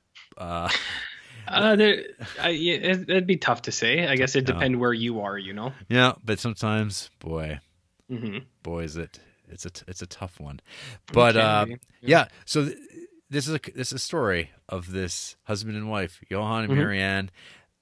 They have children who you never see. They do not exist. I'm going to jump in. Yeah, just real quick. I had a note of that because I think that's one of the best parts of this, is that they are parents, they have children, but they are never seen once, because I think it's like these are scenes of the marriage, Jared. This is about marriage, the relationship. And it's like, I know what you're saying. It's like, well, parents can't really separate their children from their relationship. And it's like, well, these guys do, because Johan isn't much of the parental type. So I actually think that's one of the strongest parts of this, is that it's like, you don't see the kids, because it's like, ultimately the kids don't matter to what's happening between them. That's my take. But so, cause like and this whole 5.5 hours or whatever it winds up being, you don't see like more than 10 other actors. You see the one couple that they have dinner with, Katerina and Peter. You see the woman that Johan works with at the university. Yeah, like very like in this sort of like thing where she's like read his poetry, and she's like trying to be like really nice about how she doesn't find anything interesting about it, and he gets real mad about that. And then there's like I guess there's the journalist, the woman that's interviewing them in the very, very first scene. You get to see her. I mean, I totally forgot about her until I'm just looking at the credits. Right. You get her mom. You get her mother. Yeah, at the end. You get her mother. You get you get a colleague. of his that he's like, hey, you really giving it to her? A real Jarrett type. As men do. Mm-hmm. And that's you get a couple people on the phone, but you get some also, conversations on the phone. Yeah, but no one else really into floosh. Yeah, that's the Swedish version of floosh. On a purely superficial level, do you agree that Liv Ullmann looks great with glasses? I do completely, and I'm glad you say that because you know who Liv Ullmann is, or you know who is the modern day Liv Ullmann? Who? Amy Adams. Think about it. I'm looking at a photo of Liv of her as a young woman. I don't know. I'll do a side by side. Okay. Well, we'll have some. I've got one. Not just an appearance. I've got one. I'll have to save for off the air because I don't. Okay. But I've got one for you that like I was gonna message you and I didn't like. I didn't want to ruin the movie because I think one scene it would have tainted this. I think for you, but I mean I appreciate you doing that. Yeah, but anyway, yeah. So yeah, she's so great, like in this movie. Yeah, actually, like that's the thing. Like to make this type of movie work, you have to have two actors that have like pretty great chemistry, are incredibly like settled into this role and like completely embrace it, and they go for it. Like you don't like they completely seem like a married couple. You don't question it at all for 5.5 hours. This movie, like I don't know what the differences are. This should be interminable. This should be a chore and really not a great time to watch. But everything about this, the way Bergman shoots every scene, feels like completely exactly what it should be. Scenes that should go on too long feel like they make sense. It captures all of the like the cadence and the way that conversations go back and forth, the arguing back and forth, those shifts, and like how they can go like from having these extreme emotions to like these lulls, and they go build up back up again, and they go like, they waver back and forth. It's I don't know. It's a hell of a piece of writing. I mean, it's very play-like. It's debatable whether or not this is like film making in some ways, but which it 100% is. Particularly, probably one of my absolute like. I love the end credits of this so much. I like every time I was a pharaoh. Yeah, and the zoom out like. From the zoom in, I like they're so like those photographs, those stills, that footage they're so beautiful, and it's just this long and Bergman reading it, and like this is the end of the third part of Scenes from a Marriage. It's like, and as you look at this scenery from Fluga, here are it's like you can listen to me speaking the credits now. And he says, in the role of this. I thought that stuff was awesome too. It's like you said, it's like I looked forward to it at the end of each one. I was like, oh yeah. I was like, nice. It's over. It's like this installment's over. Yeah. Let me just take a look at the breakdown here of the episodes as we go. So there's six parts. The first one is kind of like, hey, this is the snapshot of them before things go to shit. And fuck it, like I don't know, that like interaction of them on the couch being interviewed by the journalist, even then the tension's there. There's the scene where they're having to pose, and as soon as they're finished the photographs, they like wrestle their hands from one another and like immediately kind of separate, and you kind of go, this Johan guy, he's quite the boaster.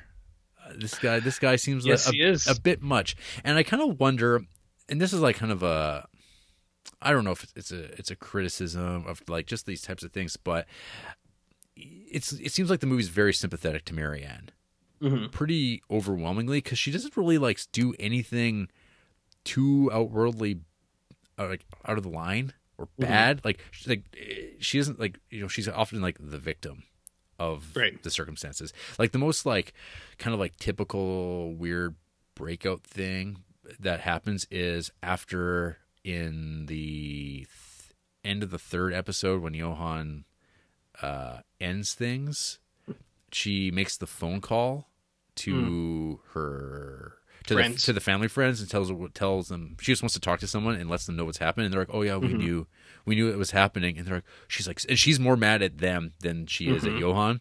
That's very real. Like, and it's like, and it's so intense. And that's like kind of like when she like, you can see that because the whole time she's like, looks like she's just been like kind of like a deer in headlights for like a huge chunk of it. And the denial of it, like her whole her expression behind those glasses, eating her sandwich, and she's just looking at him. What's wrong? And you can tell in his body language what's coming.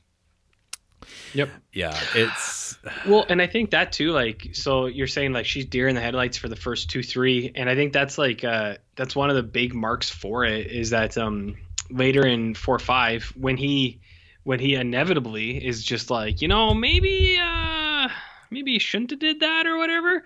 And she's just like, it's kind of her growth where she's just like, I've never been able to be myself. And she's like, now I actually am. And she's like, she like takes ownership of herself and she says what she wants to say. And that's her like little character development, right? Is like those first few ones, she is kind of submissive to whatever. And then she finds her own kind of voice, and then she says what she feels, and she's just like, "I'm better now. I'm actually what I am." And she's the only character. She's the only one of the two that we don't actually see ever at work in her like law office. Oh no, you do. You do. Okay. Yeah, there's the one scene with the older lady who's filing for divorce. This is before they break up. It's like episode 2.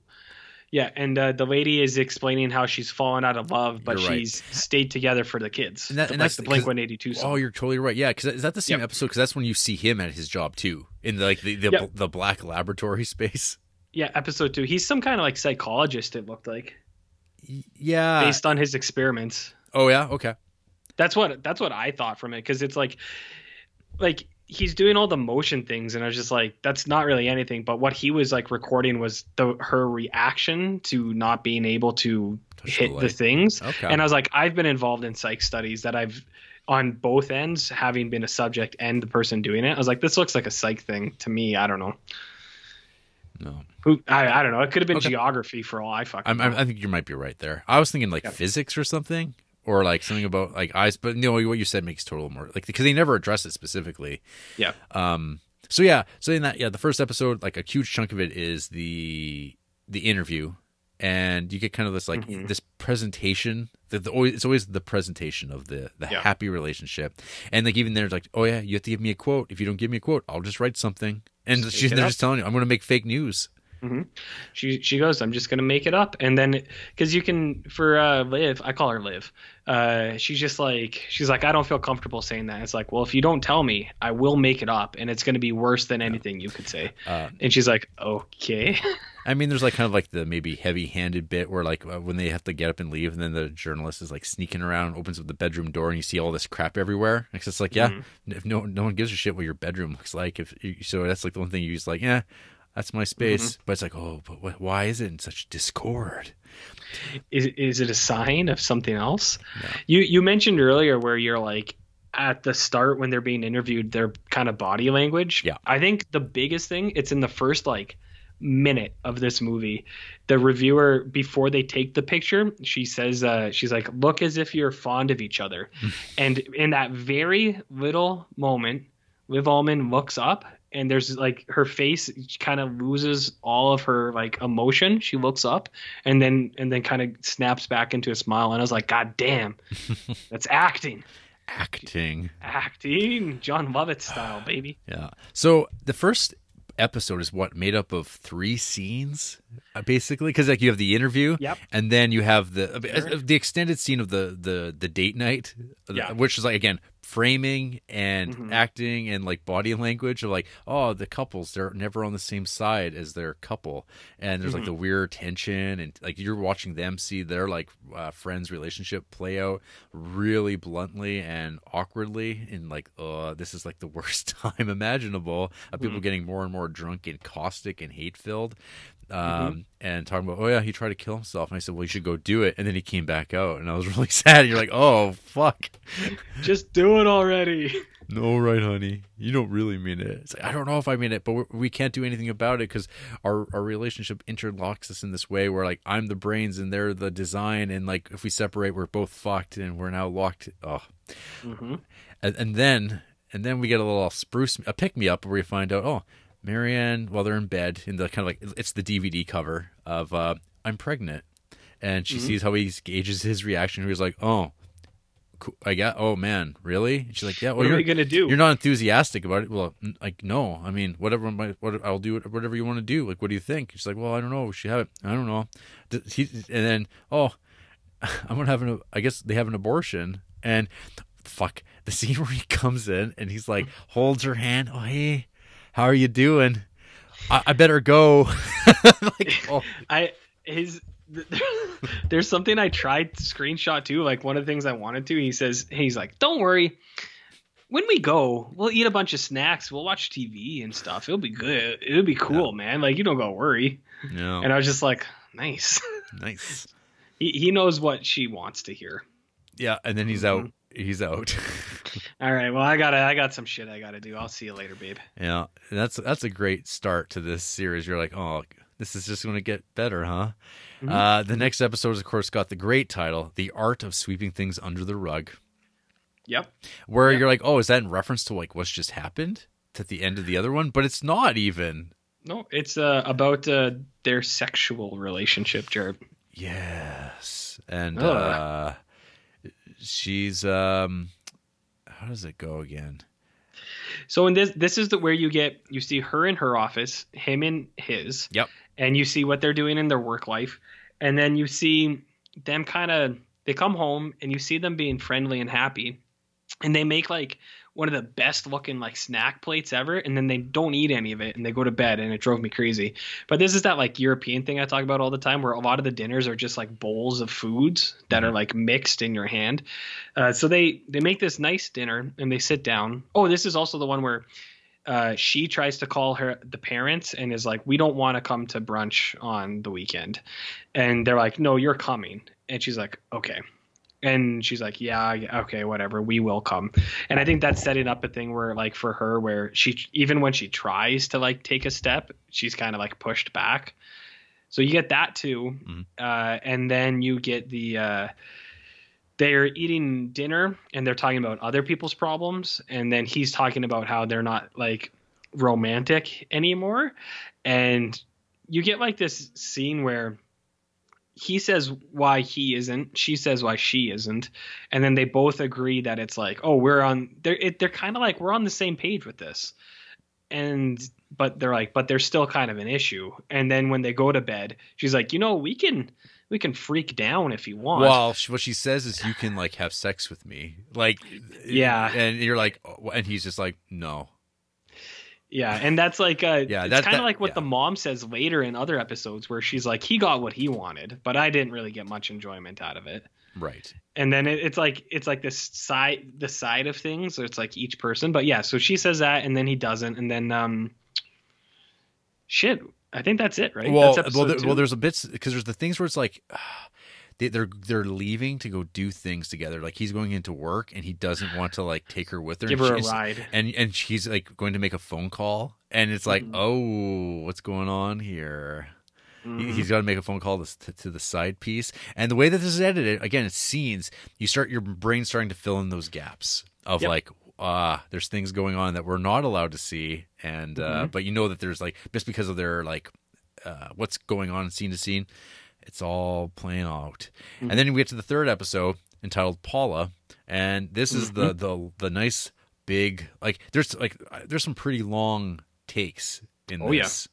Where Marianne's at the cottage at their summer home thing, and Johan arrives early, and he's super joy. She's very excited and very chatting, and he's like, there's things weighing on his mind, and it's just that grim countdown to when he finally is able to say what he needs to say. And it's like, I've met someone else. I've done something stupid and fallen in love with someone else. And she's just kind of like going along with it. Like, this is fine. And then like, she obviously is like, well, we can work through this. I can get around this. I can navigate this turn of events. And he's just like, nope. He turns on the coldness. He like, he's emotionally shutting down. He's acting like she doesn't exist. And like, we're going to get through this. I need to pack my things tomorrow. And she's like offering, well, do you need me to make, get your shoes together? And where's the suit that you're going to need? Because I'm leaving tomorrow. We're going off I'm going to go live with this 23-year-old woman. And it's going to start tomorrow. And I'm done with you. And like, this is it. And she's like, we have time to figure it out. And he's like, I am leaving in 5 hours. And he fucking like snaps hard, throwing the book across the room, and just like, because he's just like trying to like, I guess, end it. So yeah, this is actually where my only criticism of it is like, at first I think it's too communicable, where it's just like they're too friendly about it, where it's very like he presents it. He's like, I'm having an affair, and she's like, okay, well, that's fine, but we'll figure this out. And he's like, nah, well, I'd rather not. And like, they're super like friendly about it. Just speaking for myself, I would be violent, Jarrett, not physically violent, but like, I would be pretty aggressive about it. So like, I was like, I don't know, but then I do think it works, because later you see both sides of that. So that was, keep in mind too, you gotta keep, because it's not you though, right? Because it's the Marianne character, and like, she would be like, this is just like another shit. This is like another thing that, another Johan move. And it's like, well, I got to keep and then of course it builds and builds and gets worse. Like there's like a lot of like, because he doesn't even sound like he wants to do this. Like at the entire time he's like, no, like, we're already fighting. Like, and she's like really temperate. Like this Paula is like, she's terrible. And but I'm committed to this. I'm going to be gone for 6 to 8 months, and there's no other choice. It's all over with. And there's the fighting to it. The kind of like that weird footage of like the car driving in to the cabin, and then when it leaves the end, and the sounds of it, and like the staring off into space, it's like, no, you're right. And he even he shits on Paula. Jesus, he shits on Paula too. He's like, you wouldn't even think that she's attractive. He's like, I can't even explain it. He's like, I don't know. Can I see a photo of her?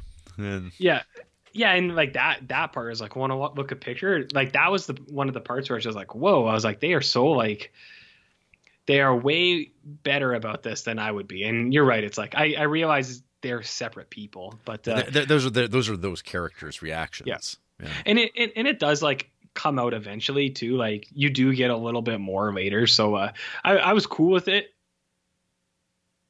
Individual part, I was just like, man, I'd be way more into this. You'd be punching walls, tearing your shirt. Driver style. Because that's your inner ham. Inner ham? Well, I mean, I'm a physical guy. You want to talk about the Veil of Tears, episode 4? Yeah, I'd love to talk about the Veil of Tears, episode 4, where we get, quote, the tax man, which I thought was super funny for some reason. He's like, yeah, I might leave, the tax man is on my back. And I was like, Mel Gibson? Are you watching this? You know what I'm talking about. I don't know if anyone else will, but you know about the tax man. All about it. Yeah, sure. Mm-hmm.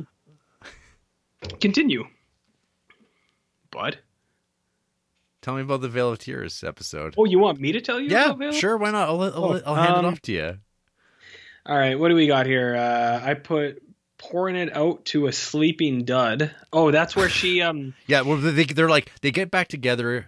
Okay, I remember now. Well, they're not back together, but they're having like a catch up. They have a dinner. A rendezvous. Because they're both like interested in. I think what they said was a year has passed, so they're having like a little bit of a rendezvous to see where each other are at. Johan is with Paula, and Liv Ullmann, I call her Liv. She is with a new man, which she kind of lets slip later, but. She makes dinner. David. Yeah. And then later it's Henrik. So right now she's with David.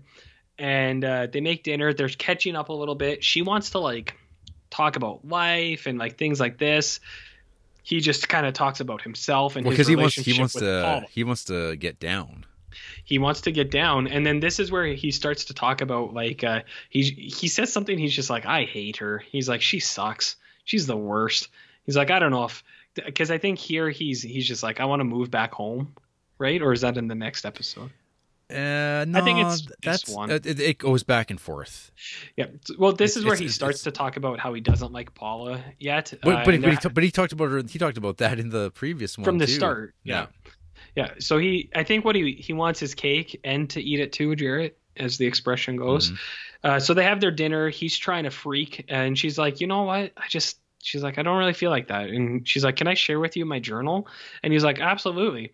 And you get this beautiful little like montage of actress Liv Ullmann and like pictures of her from her younger days and stuff like that. And I was like, this is such a nice thing that Bergman clearly wanted to do, and like is part of the story too. It's his wife.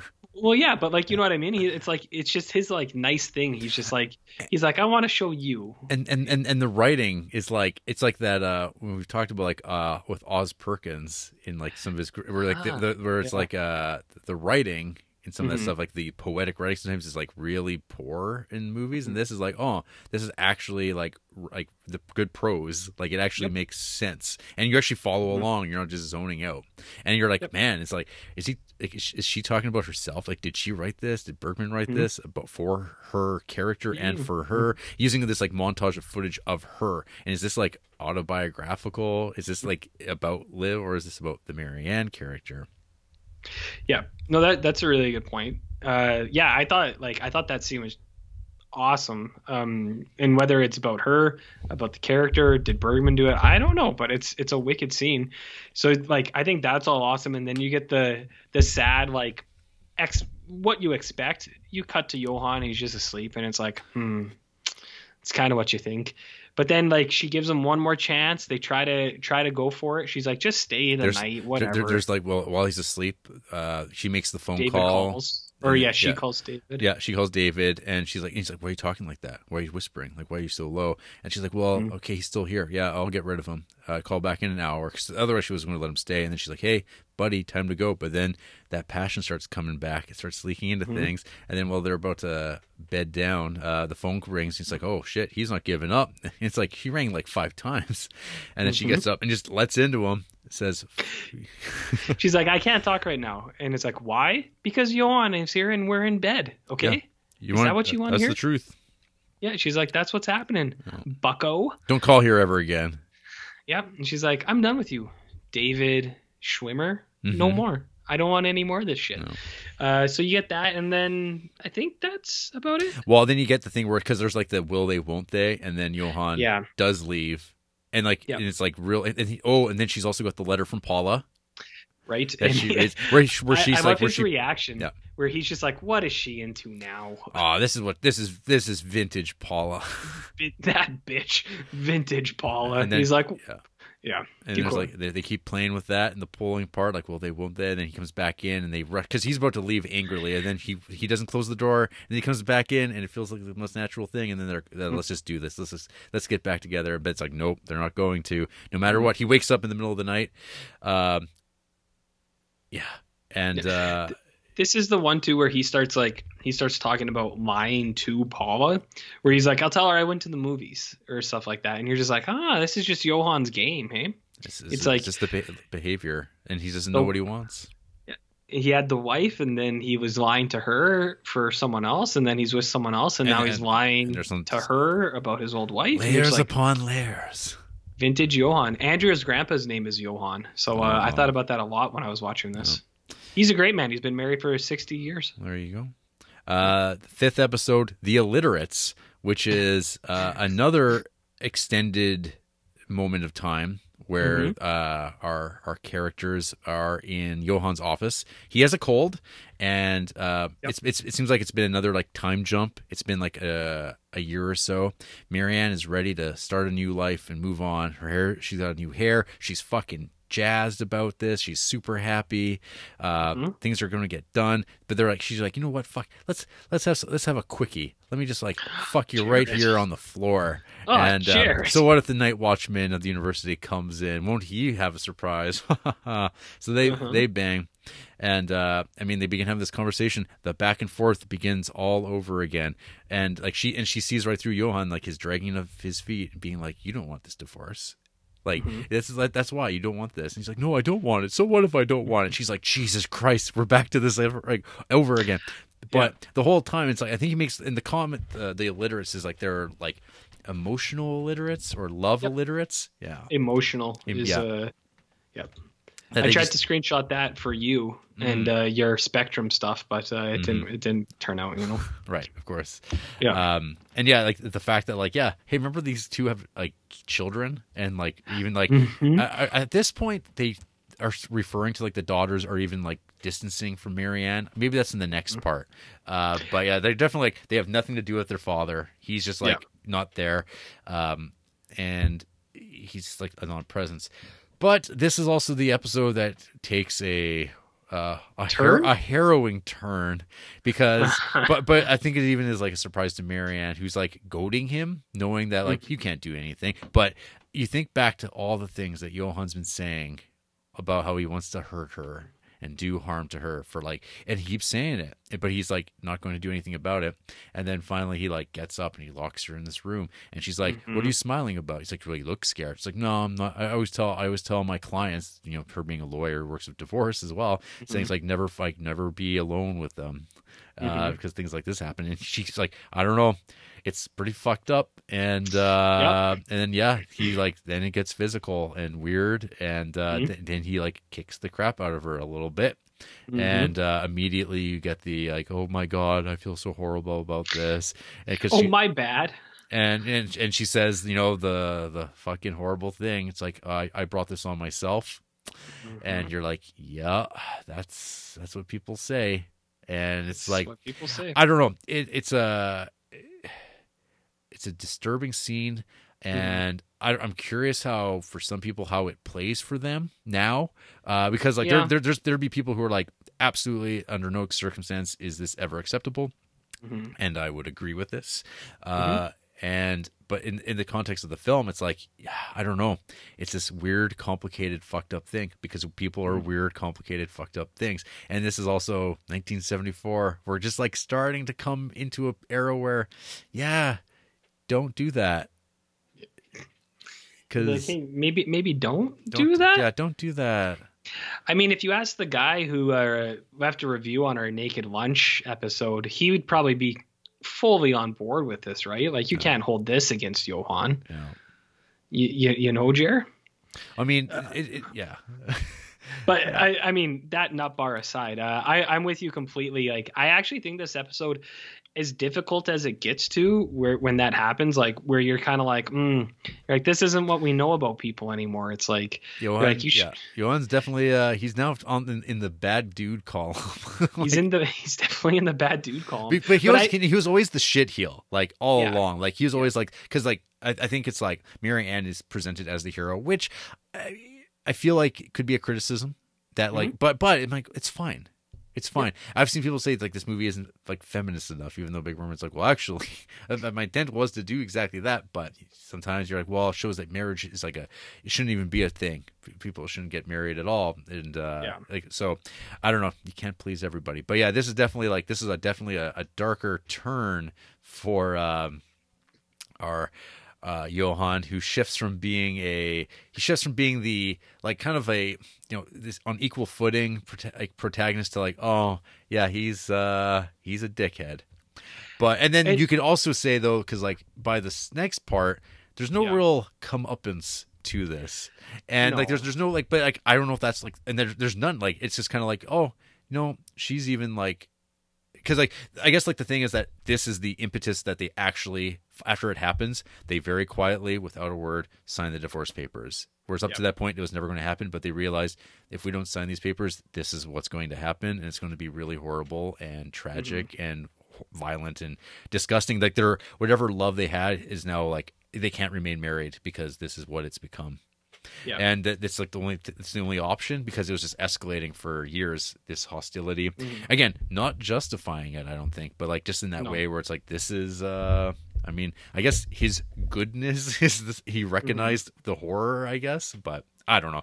Is that good enough? It probably wouldn't be for some. No, and I actually, so like I think like kind of what you said, I think this episode does a really good job at building him up as an asshole more than anything else, because like the way she goads him to like actually get to it, I think it's really good where he's like, wow, the department's out to get me. He's like, and she's like, you and your conspiracy theories. And then you have the big talk about, he's like, so I had some kids. He's like, I never fucking wanted them. He's like, and I'll have no part of raising them. He's like, I don't give a shit about those kids. And then you're just like, geez, man, you're like, Johan's kind of an aggressive guy. And then it just builds and builds to the point where like you can see it develop throughout the episode. You're like, each new thing, you're like, man, Johan's nuts. No. And then it's like, whoa, Johan's real nuts. And then it happens, and you're like, oh man, he's getting fueled, liquored up, boozed up. You're like, Johan's on the liquor. He seems like a bad guy. And then he builds to it, and you're just like, oh shit. So like I know what you mean, where it's like he doesn't really get there's nothing that comes back onto him, except for, I guess, the only thing is that she actually says what she feels, right, and like kind of digs to him. So it's like she does get that one in. She gets beat up for it, which is bad, but she does get the verbal dig where she's just like, listen, you're a fucking loser who is like talking about his department is out to get you. She's like, maybe just be better. And it's like, you know what, just do it. So I don't know. I do agree with you. Like she is definitely the hero of the story, but I never felt like it was too much. I was just like, I get it. I was like, she just seems like a nice lady. I was like, I'm rooting for her. That was how I kind of saw it the whole time. But yeah, I just noticed that there is a credit for an actress who plays their daughter, or one of the daughters, Eva. But I'm like, if there is, it's for like a second. Like, maybe it's by voice. Maybe because you hear a lot of voice. Maybe. Yeah. Or blinking and you miss it kind of thing, or look down for a moment. He could, if she was in this thing, my guess is that it was either a kid running by screen or like a kid talking off panel. Right. So I don't know. I never saw any kids. And then, we get to the last episode, in the middle of the night in a dark house somewhere in the world. That's pretty imposing. And what happens in this one, RJ? They go for a trip in the country. This is the one where they're in their separate relationships. And then there's this whole thing that, like, they're seeing someone on the side, and it builds up to like again another rendezvous in a park, and they abscond in a car, giggling like kids, and they get along great.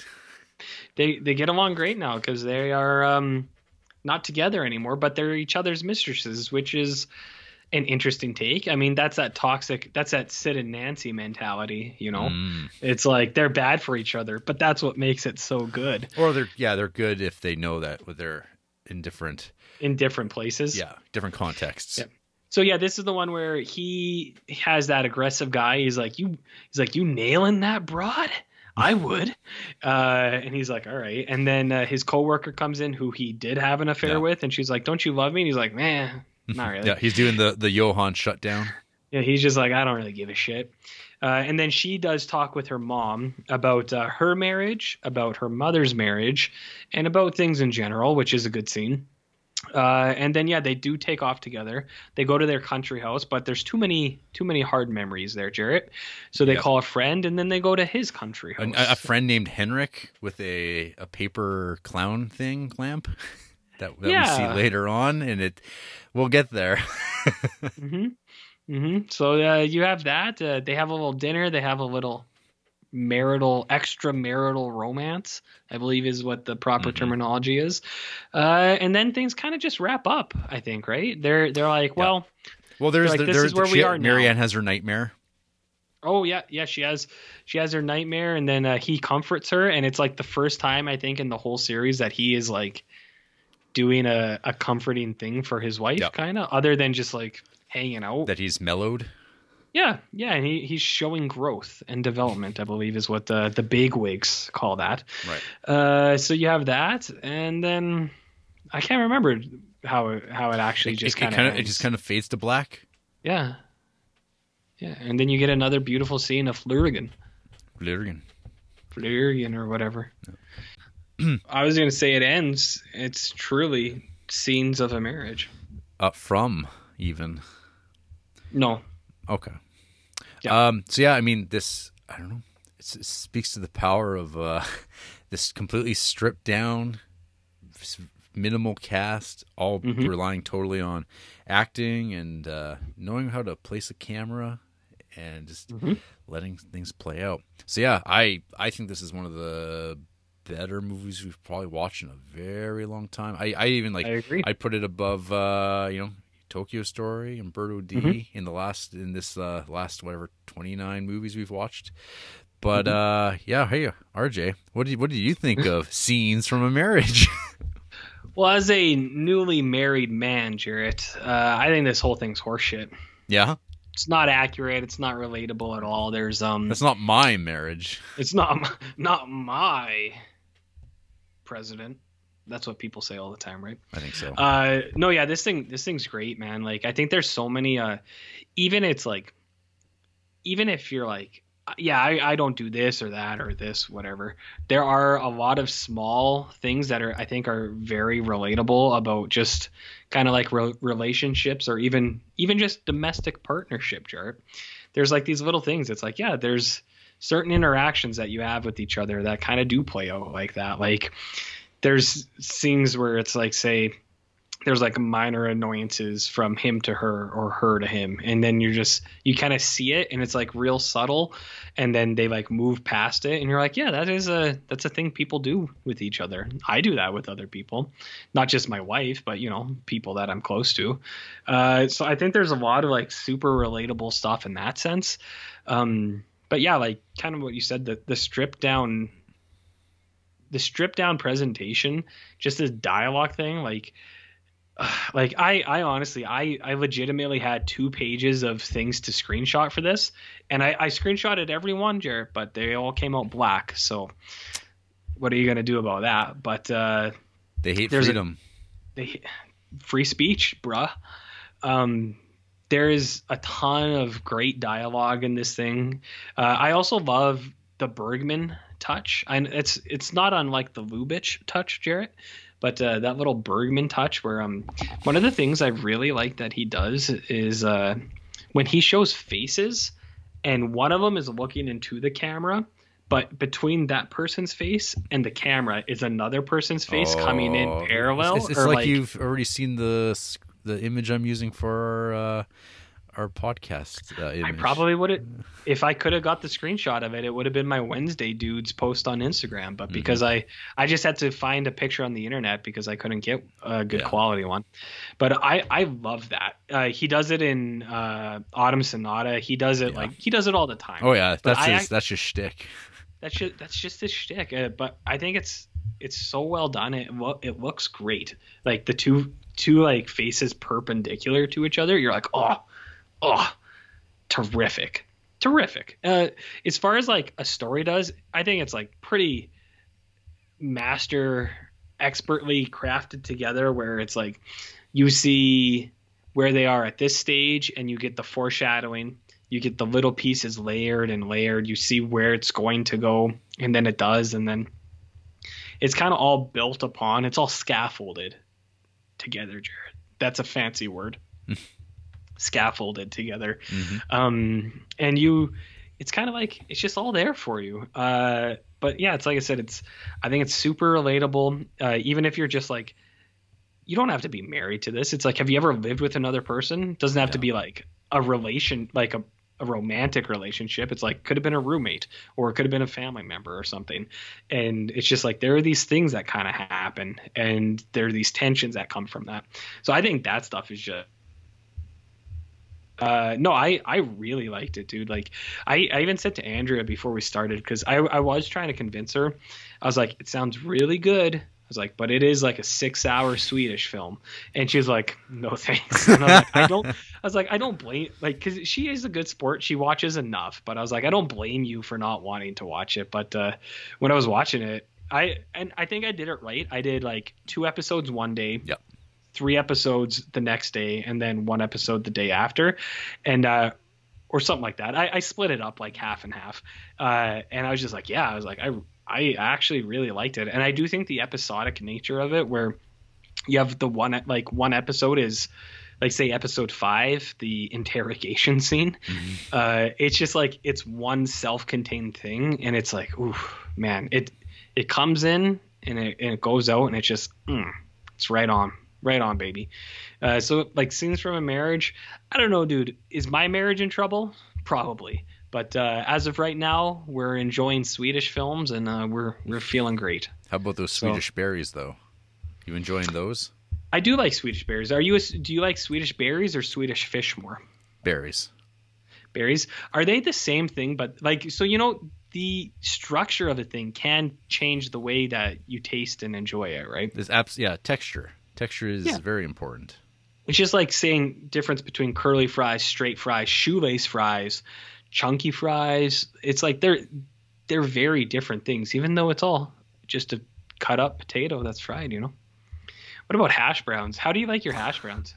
The way I like my Bergman films. Sad? Sad hash browns? Not the magic flute of hash browns. Mm-hmm. Yeah, what a stark difference where from some of the best films we've watched to one of the worst. Bottom 30 at least, the Magic Flute. Yeah. But yeah, no, I think Scenes from a Marriage is great. Like Scenes from a Marriage and Autumn Sonata, I both think are just like real good, like little character piece, or not even character, like just real life people, and it's just a little slice of that, Jared. A little slice. So good stuff. What about actually, before we do that, we should talk about Saraband. Oh yeah, I watched Saraband today. Yeah, you watched Saraband today. I almost forgot. I watched it late last night, and how unnecessary.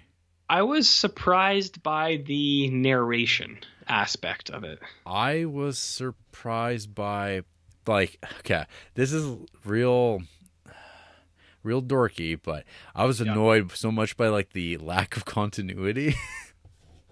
It's just like a complete mess, because suddenly Johan's like 86 years old and Marianne's 63, but it's like, no, like he's 42 and she's 35, like in those movies, and now suddenly they've drifted apart in time as well, and his adult son is this schlubby dude who like sleeps in the same bed as his daughter, named Henrik, who like lives in this cottage that's like, wait a minute, isn't this the cottage, like that was his son that he was calling to, like, what, like it's suddenly it becomes a mess. You're like, I guess none of this really matters, but like like I don't know, Scenes from a Marriage is like such a this like iconic film, and now you're making a sequel, and you're like, I didn't even bother looking at the previous thing. I want to go with the feeling. I want to go with these feelings I want to explore, and I'm just like, oh, it's just like when old men make their last film and they're just not that good, but everybody loves them a lot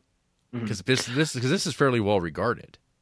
I saw that, but I'm right along with you. I was kind of like, I don't even think it's a nerdy thing, the continuity thing. It's like, it is a sequel to those movies, and it's just like, you just threw out like half of the stuff almost. Well, just like, or you just mixed it up. Or now it's just distracting because we both just came off watching it, and it's all fresh in our mind, and now watching it's like, what? Like, it's just frustrating. And then they're like, who are these people? And like, one of the rules of Scenes from a Marriage, I guess, is like, it's always just the two characters. And now we're like, oh, hey, here's some new characters that you don't care about, but here's some scenes, some weird, creepy scenes of like dad trying to strangle his daughter, and it's like, what? And I don't know.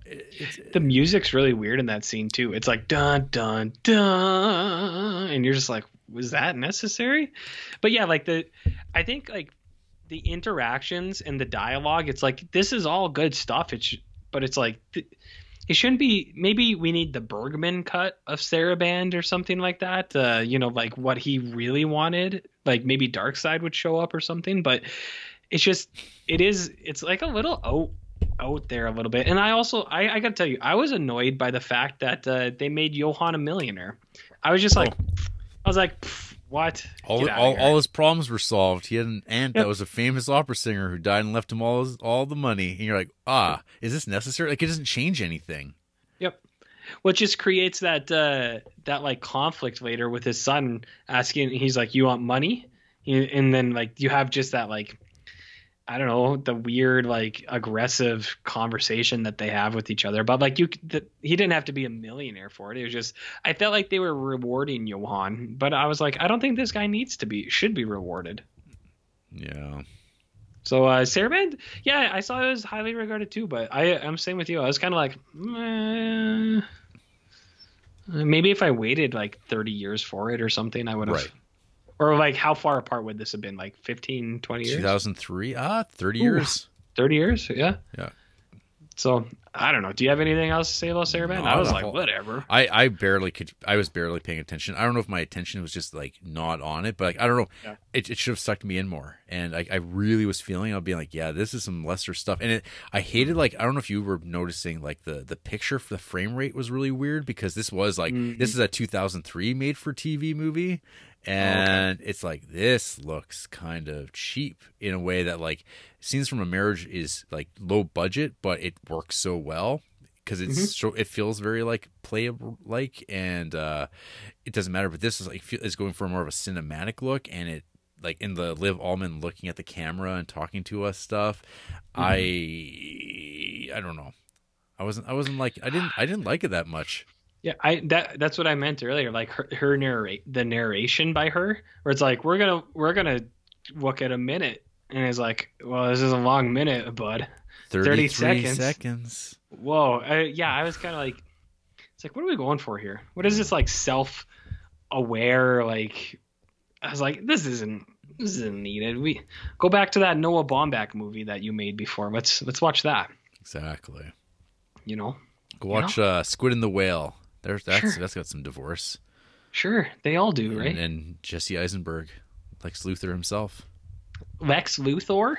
Yeah. Do you say Luthor or Luthor? I think I don't know what do you think I said? I said Luthor. Luthor. I say Luthor also, but like in the animated shows, they're always like Luthor, and I was like Luthor. So that sounds more dramatic, I guess. Lex Luthor. Hey RJ, who hates Scenes from a Marriage? Bad dudes. Bad dudes. It's like Steven. 1 star for the TV version. Whew.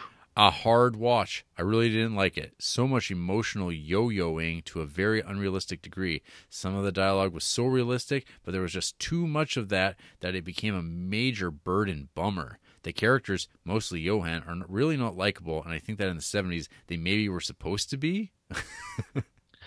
I mean, movies have unlikable characters, right? I want to hurt myself imagining watching a 3-hour movie version of this. Well, you just watched a 5-hour version of this. Yeah. I also didn't really like the simple filming style. I liked that it was simple, but seemed kind of poorly executed. The camera movements were shaky, and several times I thought, really? You didn't do another take to nail that zoom a little better? I don't know. I like those zooms. They're very powerful zooms. I mean, Bergman, I think his high school nickname was Powerful Zoom, but not for his filmmaking, for something else, There's also so much film grain that it becomes distracting. I'm just confused as to some of the choices made on this. Well, it's because it's 16 millimeter blown up to 30. Oh my. It's a 30-year. It's like a 40-year-old movie. Well, no, and that's like when it's blown up like that. Yeah, it's going to have that, and I love it. I love the grain. Still, it's obvious this was a major influence on other stuff before Trilogy, which is I was thinking about the Richard Linklater films. It absolutely is. So I guess other people enjoyed it more than me. Yeah, I guess so, Stephen. I guess other people liked it. Let me tell you, Jarrett, about our bud Steven here. All right. Steve, his bio is that he wants to blow his way through as many movies as possible. So I question, is Steven even watching any of these films? He only has 8 5-star films, and they include Andrei Rublev, Ordet, Star Wars Empire, 2001, Brief Encounter, Lawrence of Arabia, something called Galaxy Lords from 2 years ago. That can't be good. Here's some half-star films, though, Jared. Half-star: Life of Brian, Snatch, The Dark Knight Rises, The Tin Drum, Armageddon, Mulholland Drive, and Mulholland Drive. Mulholland Drive, and Star Trek V, The Final Frontier. Oh, Steven. Steven. We all know Steven. And you're the worst one, bud. 2 stars. Sorry, they just gave Marriage of Maria Braun 2 stars also. Oh, so that's boy. a bad take. 2 stars. Jasmine Bonkney. Okay. I Bonekey? couldn't Bonekey? I couldn't get behind this acclaimed movie. Sorry that I don't like how both characters suffer from their own god complexes and make this an intolerable watch. Frowny face, crooked face, in parentheses, something. Yeah. Is it frowny or is it crooked? It's like crooked. I see. Side face. You know what I think is crooked is Jasmine's 5-star films, including Call Me by Your Name. Check. Checkmate. Call Me by Your Name, Silver Linings Playbook, The 400 Blows, Roma, Portrait of a Lady on Fire. That's right, Frank Santoro. Portrait of a Lady on Fire. The only half-star they have is Children of the Corn. Huh. So, I mean, that's fine. Oh, bad takes. 1 stars to Perks of Being a Wallflower and The Disaster Artist. Disaster Artist isn't a 1-star film. Come on. And one more for you, RJ. X666 X666 X666 times 4. Ooh, fuck. 2 stars. Yeah, man. I don't know. I prob should have paid way more attention to anything other than the damn subtitles. I try to at times, but it's not always easy on a first watch, especially with the insane amount of fucking talking. I always feel like I can't miss a word, even when I know the language. But, yeah, IDK about this. I think that it's probably done as well as it could be by Ingmar in the hands of a Hollywood producer and like a garbage variety director. It'd be even more awful. I feel like Cirque could have maybe made this what it really could have been, but then again, there's no reason Bergman couldn't do this. Is prob the best it can be. I just can't stand watching people whine. I'm sure if I paid more attention to anything but the subtitles, I'd like it more. I do like the sterile feeling, like everything's prob so well thought out. Just man, I can't watch people talk about wine for so damn long. Would have been higher if someone was murdered at the end with that Hitchcockian scene title. Come on. We don't need that. What a strange person, Jarrett. Yeah. Their bio in all capitals. Maybe they've been hacked. I mean, it's possible. They only watch these old movies, though, from like 40s and 50s. Yeah. So their bio, all caps. These are everyman reviews of movies that ain't no everyman of today ever watching. Whatever that means. But strange stuff like 5-star films or things like Spartacus, Don't Look Now, The Great Escape. What else we got in here? Come and See, Passion of Joan of Arc, Ben-Hur, Mon Oncle, King of Kings. It's like those are 5-star films, but you weren't on board with the Scene from a Marriage. And like their low ratings are just, I mean, 2 stars to The Hand.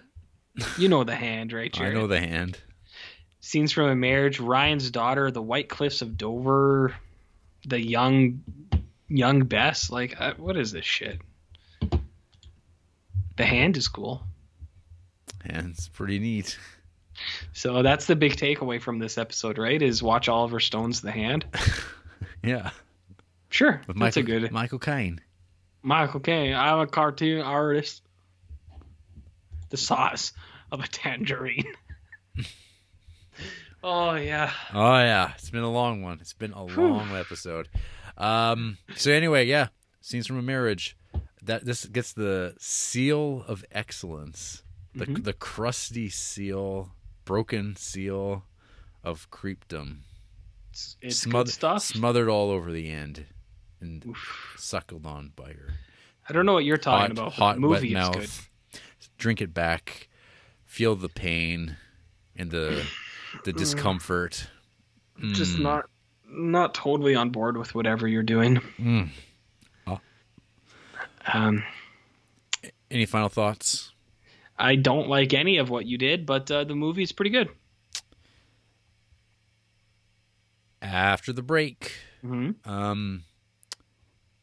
Scenes from a podcast. What are those like? I don't know, but I'm gonna hit you later. Cheer it. To know that I'm happy for you. I wish nothing but the best for you both. I know the version of me. Is she perverted like me? Would she go down on you in a theater? Does she speak eloquently? And would she have your baby? I'm sure she'd make a really excellent mother. 'Cause the love that you gave that we made wasn't able to make it enough for you to be open wide. No. And every time you speak her name, does she know how you told me it hoped me until you died? Till you died, but you're still alive. And I'm here to remind you of the mess you left when you went away. So RJ, when are you planning on throwing on Scenes from a Marriage theatrical cut next? I mean, it's been on a loop for the last 2 weeks, dude. just I've got nothing else. Toss on another 3-hour rewatch right behind it. I mean, the biggest thing is that the marriage is the friends we made along the way. You can email us at criterioncrease@gmail.com and tell us if that's true. We've got a Facebook page. We're on Instagram. We're on Letterboxd. I'm Jared Duncan. He's Barnloaf. We've got a Patreon. We've got a YouTube. We're on SoundCloud, Stitcher, iTunes, Google Play, some other shit. OnlyFans? Next week, it's episode 200, RJ. What What does that mean? an occasion. And how do we do these things up? By don't know. watching a fucking Laserdisc movie. Oh, baby, what does that mean? And what is next up in the order?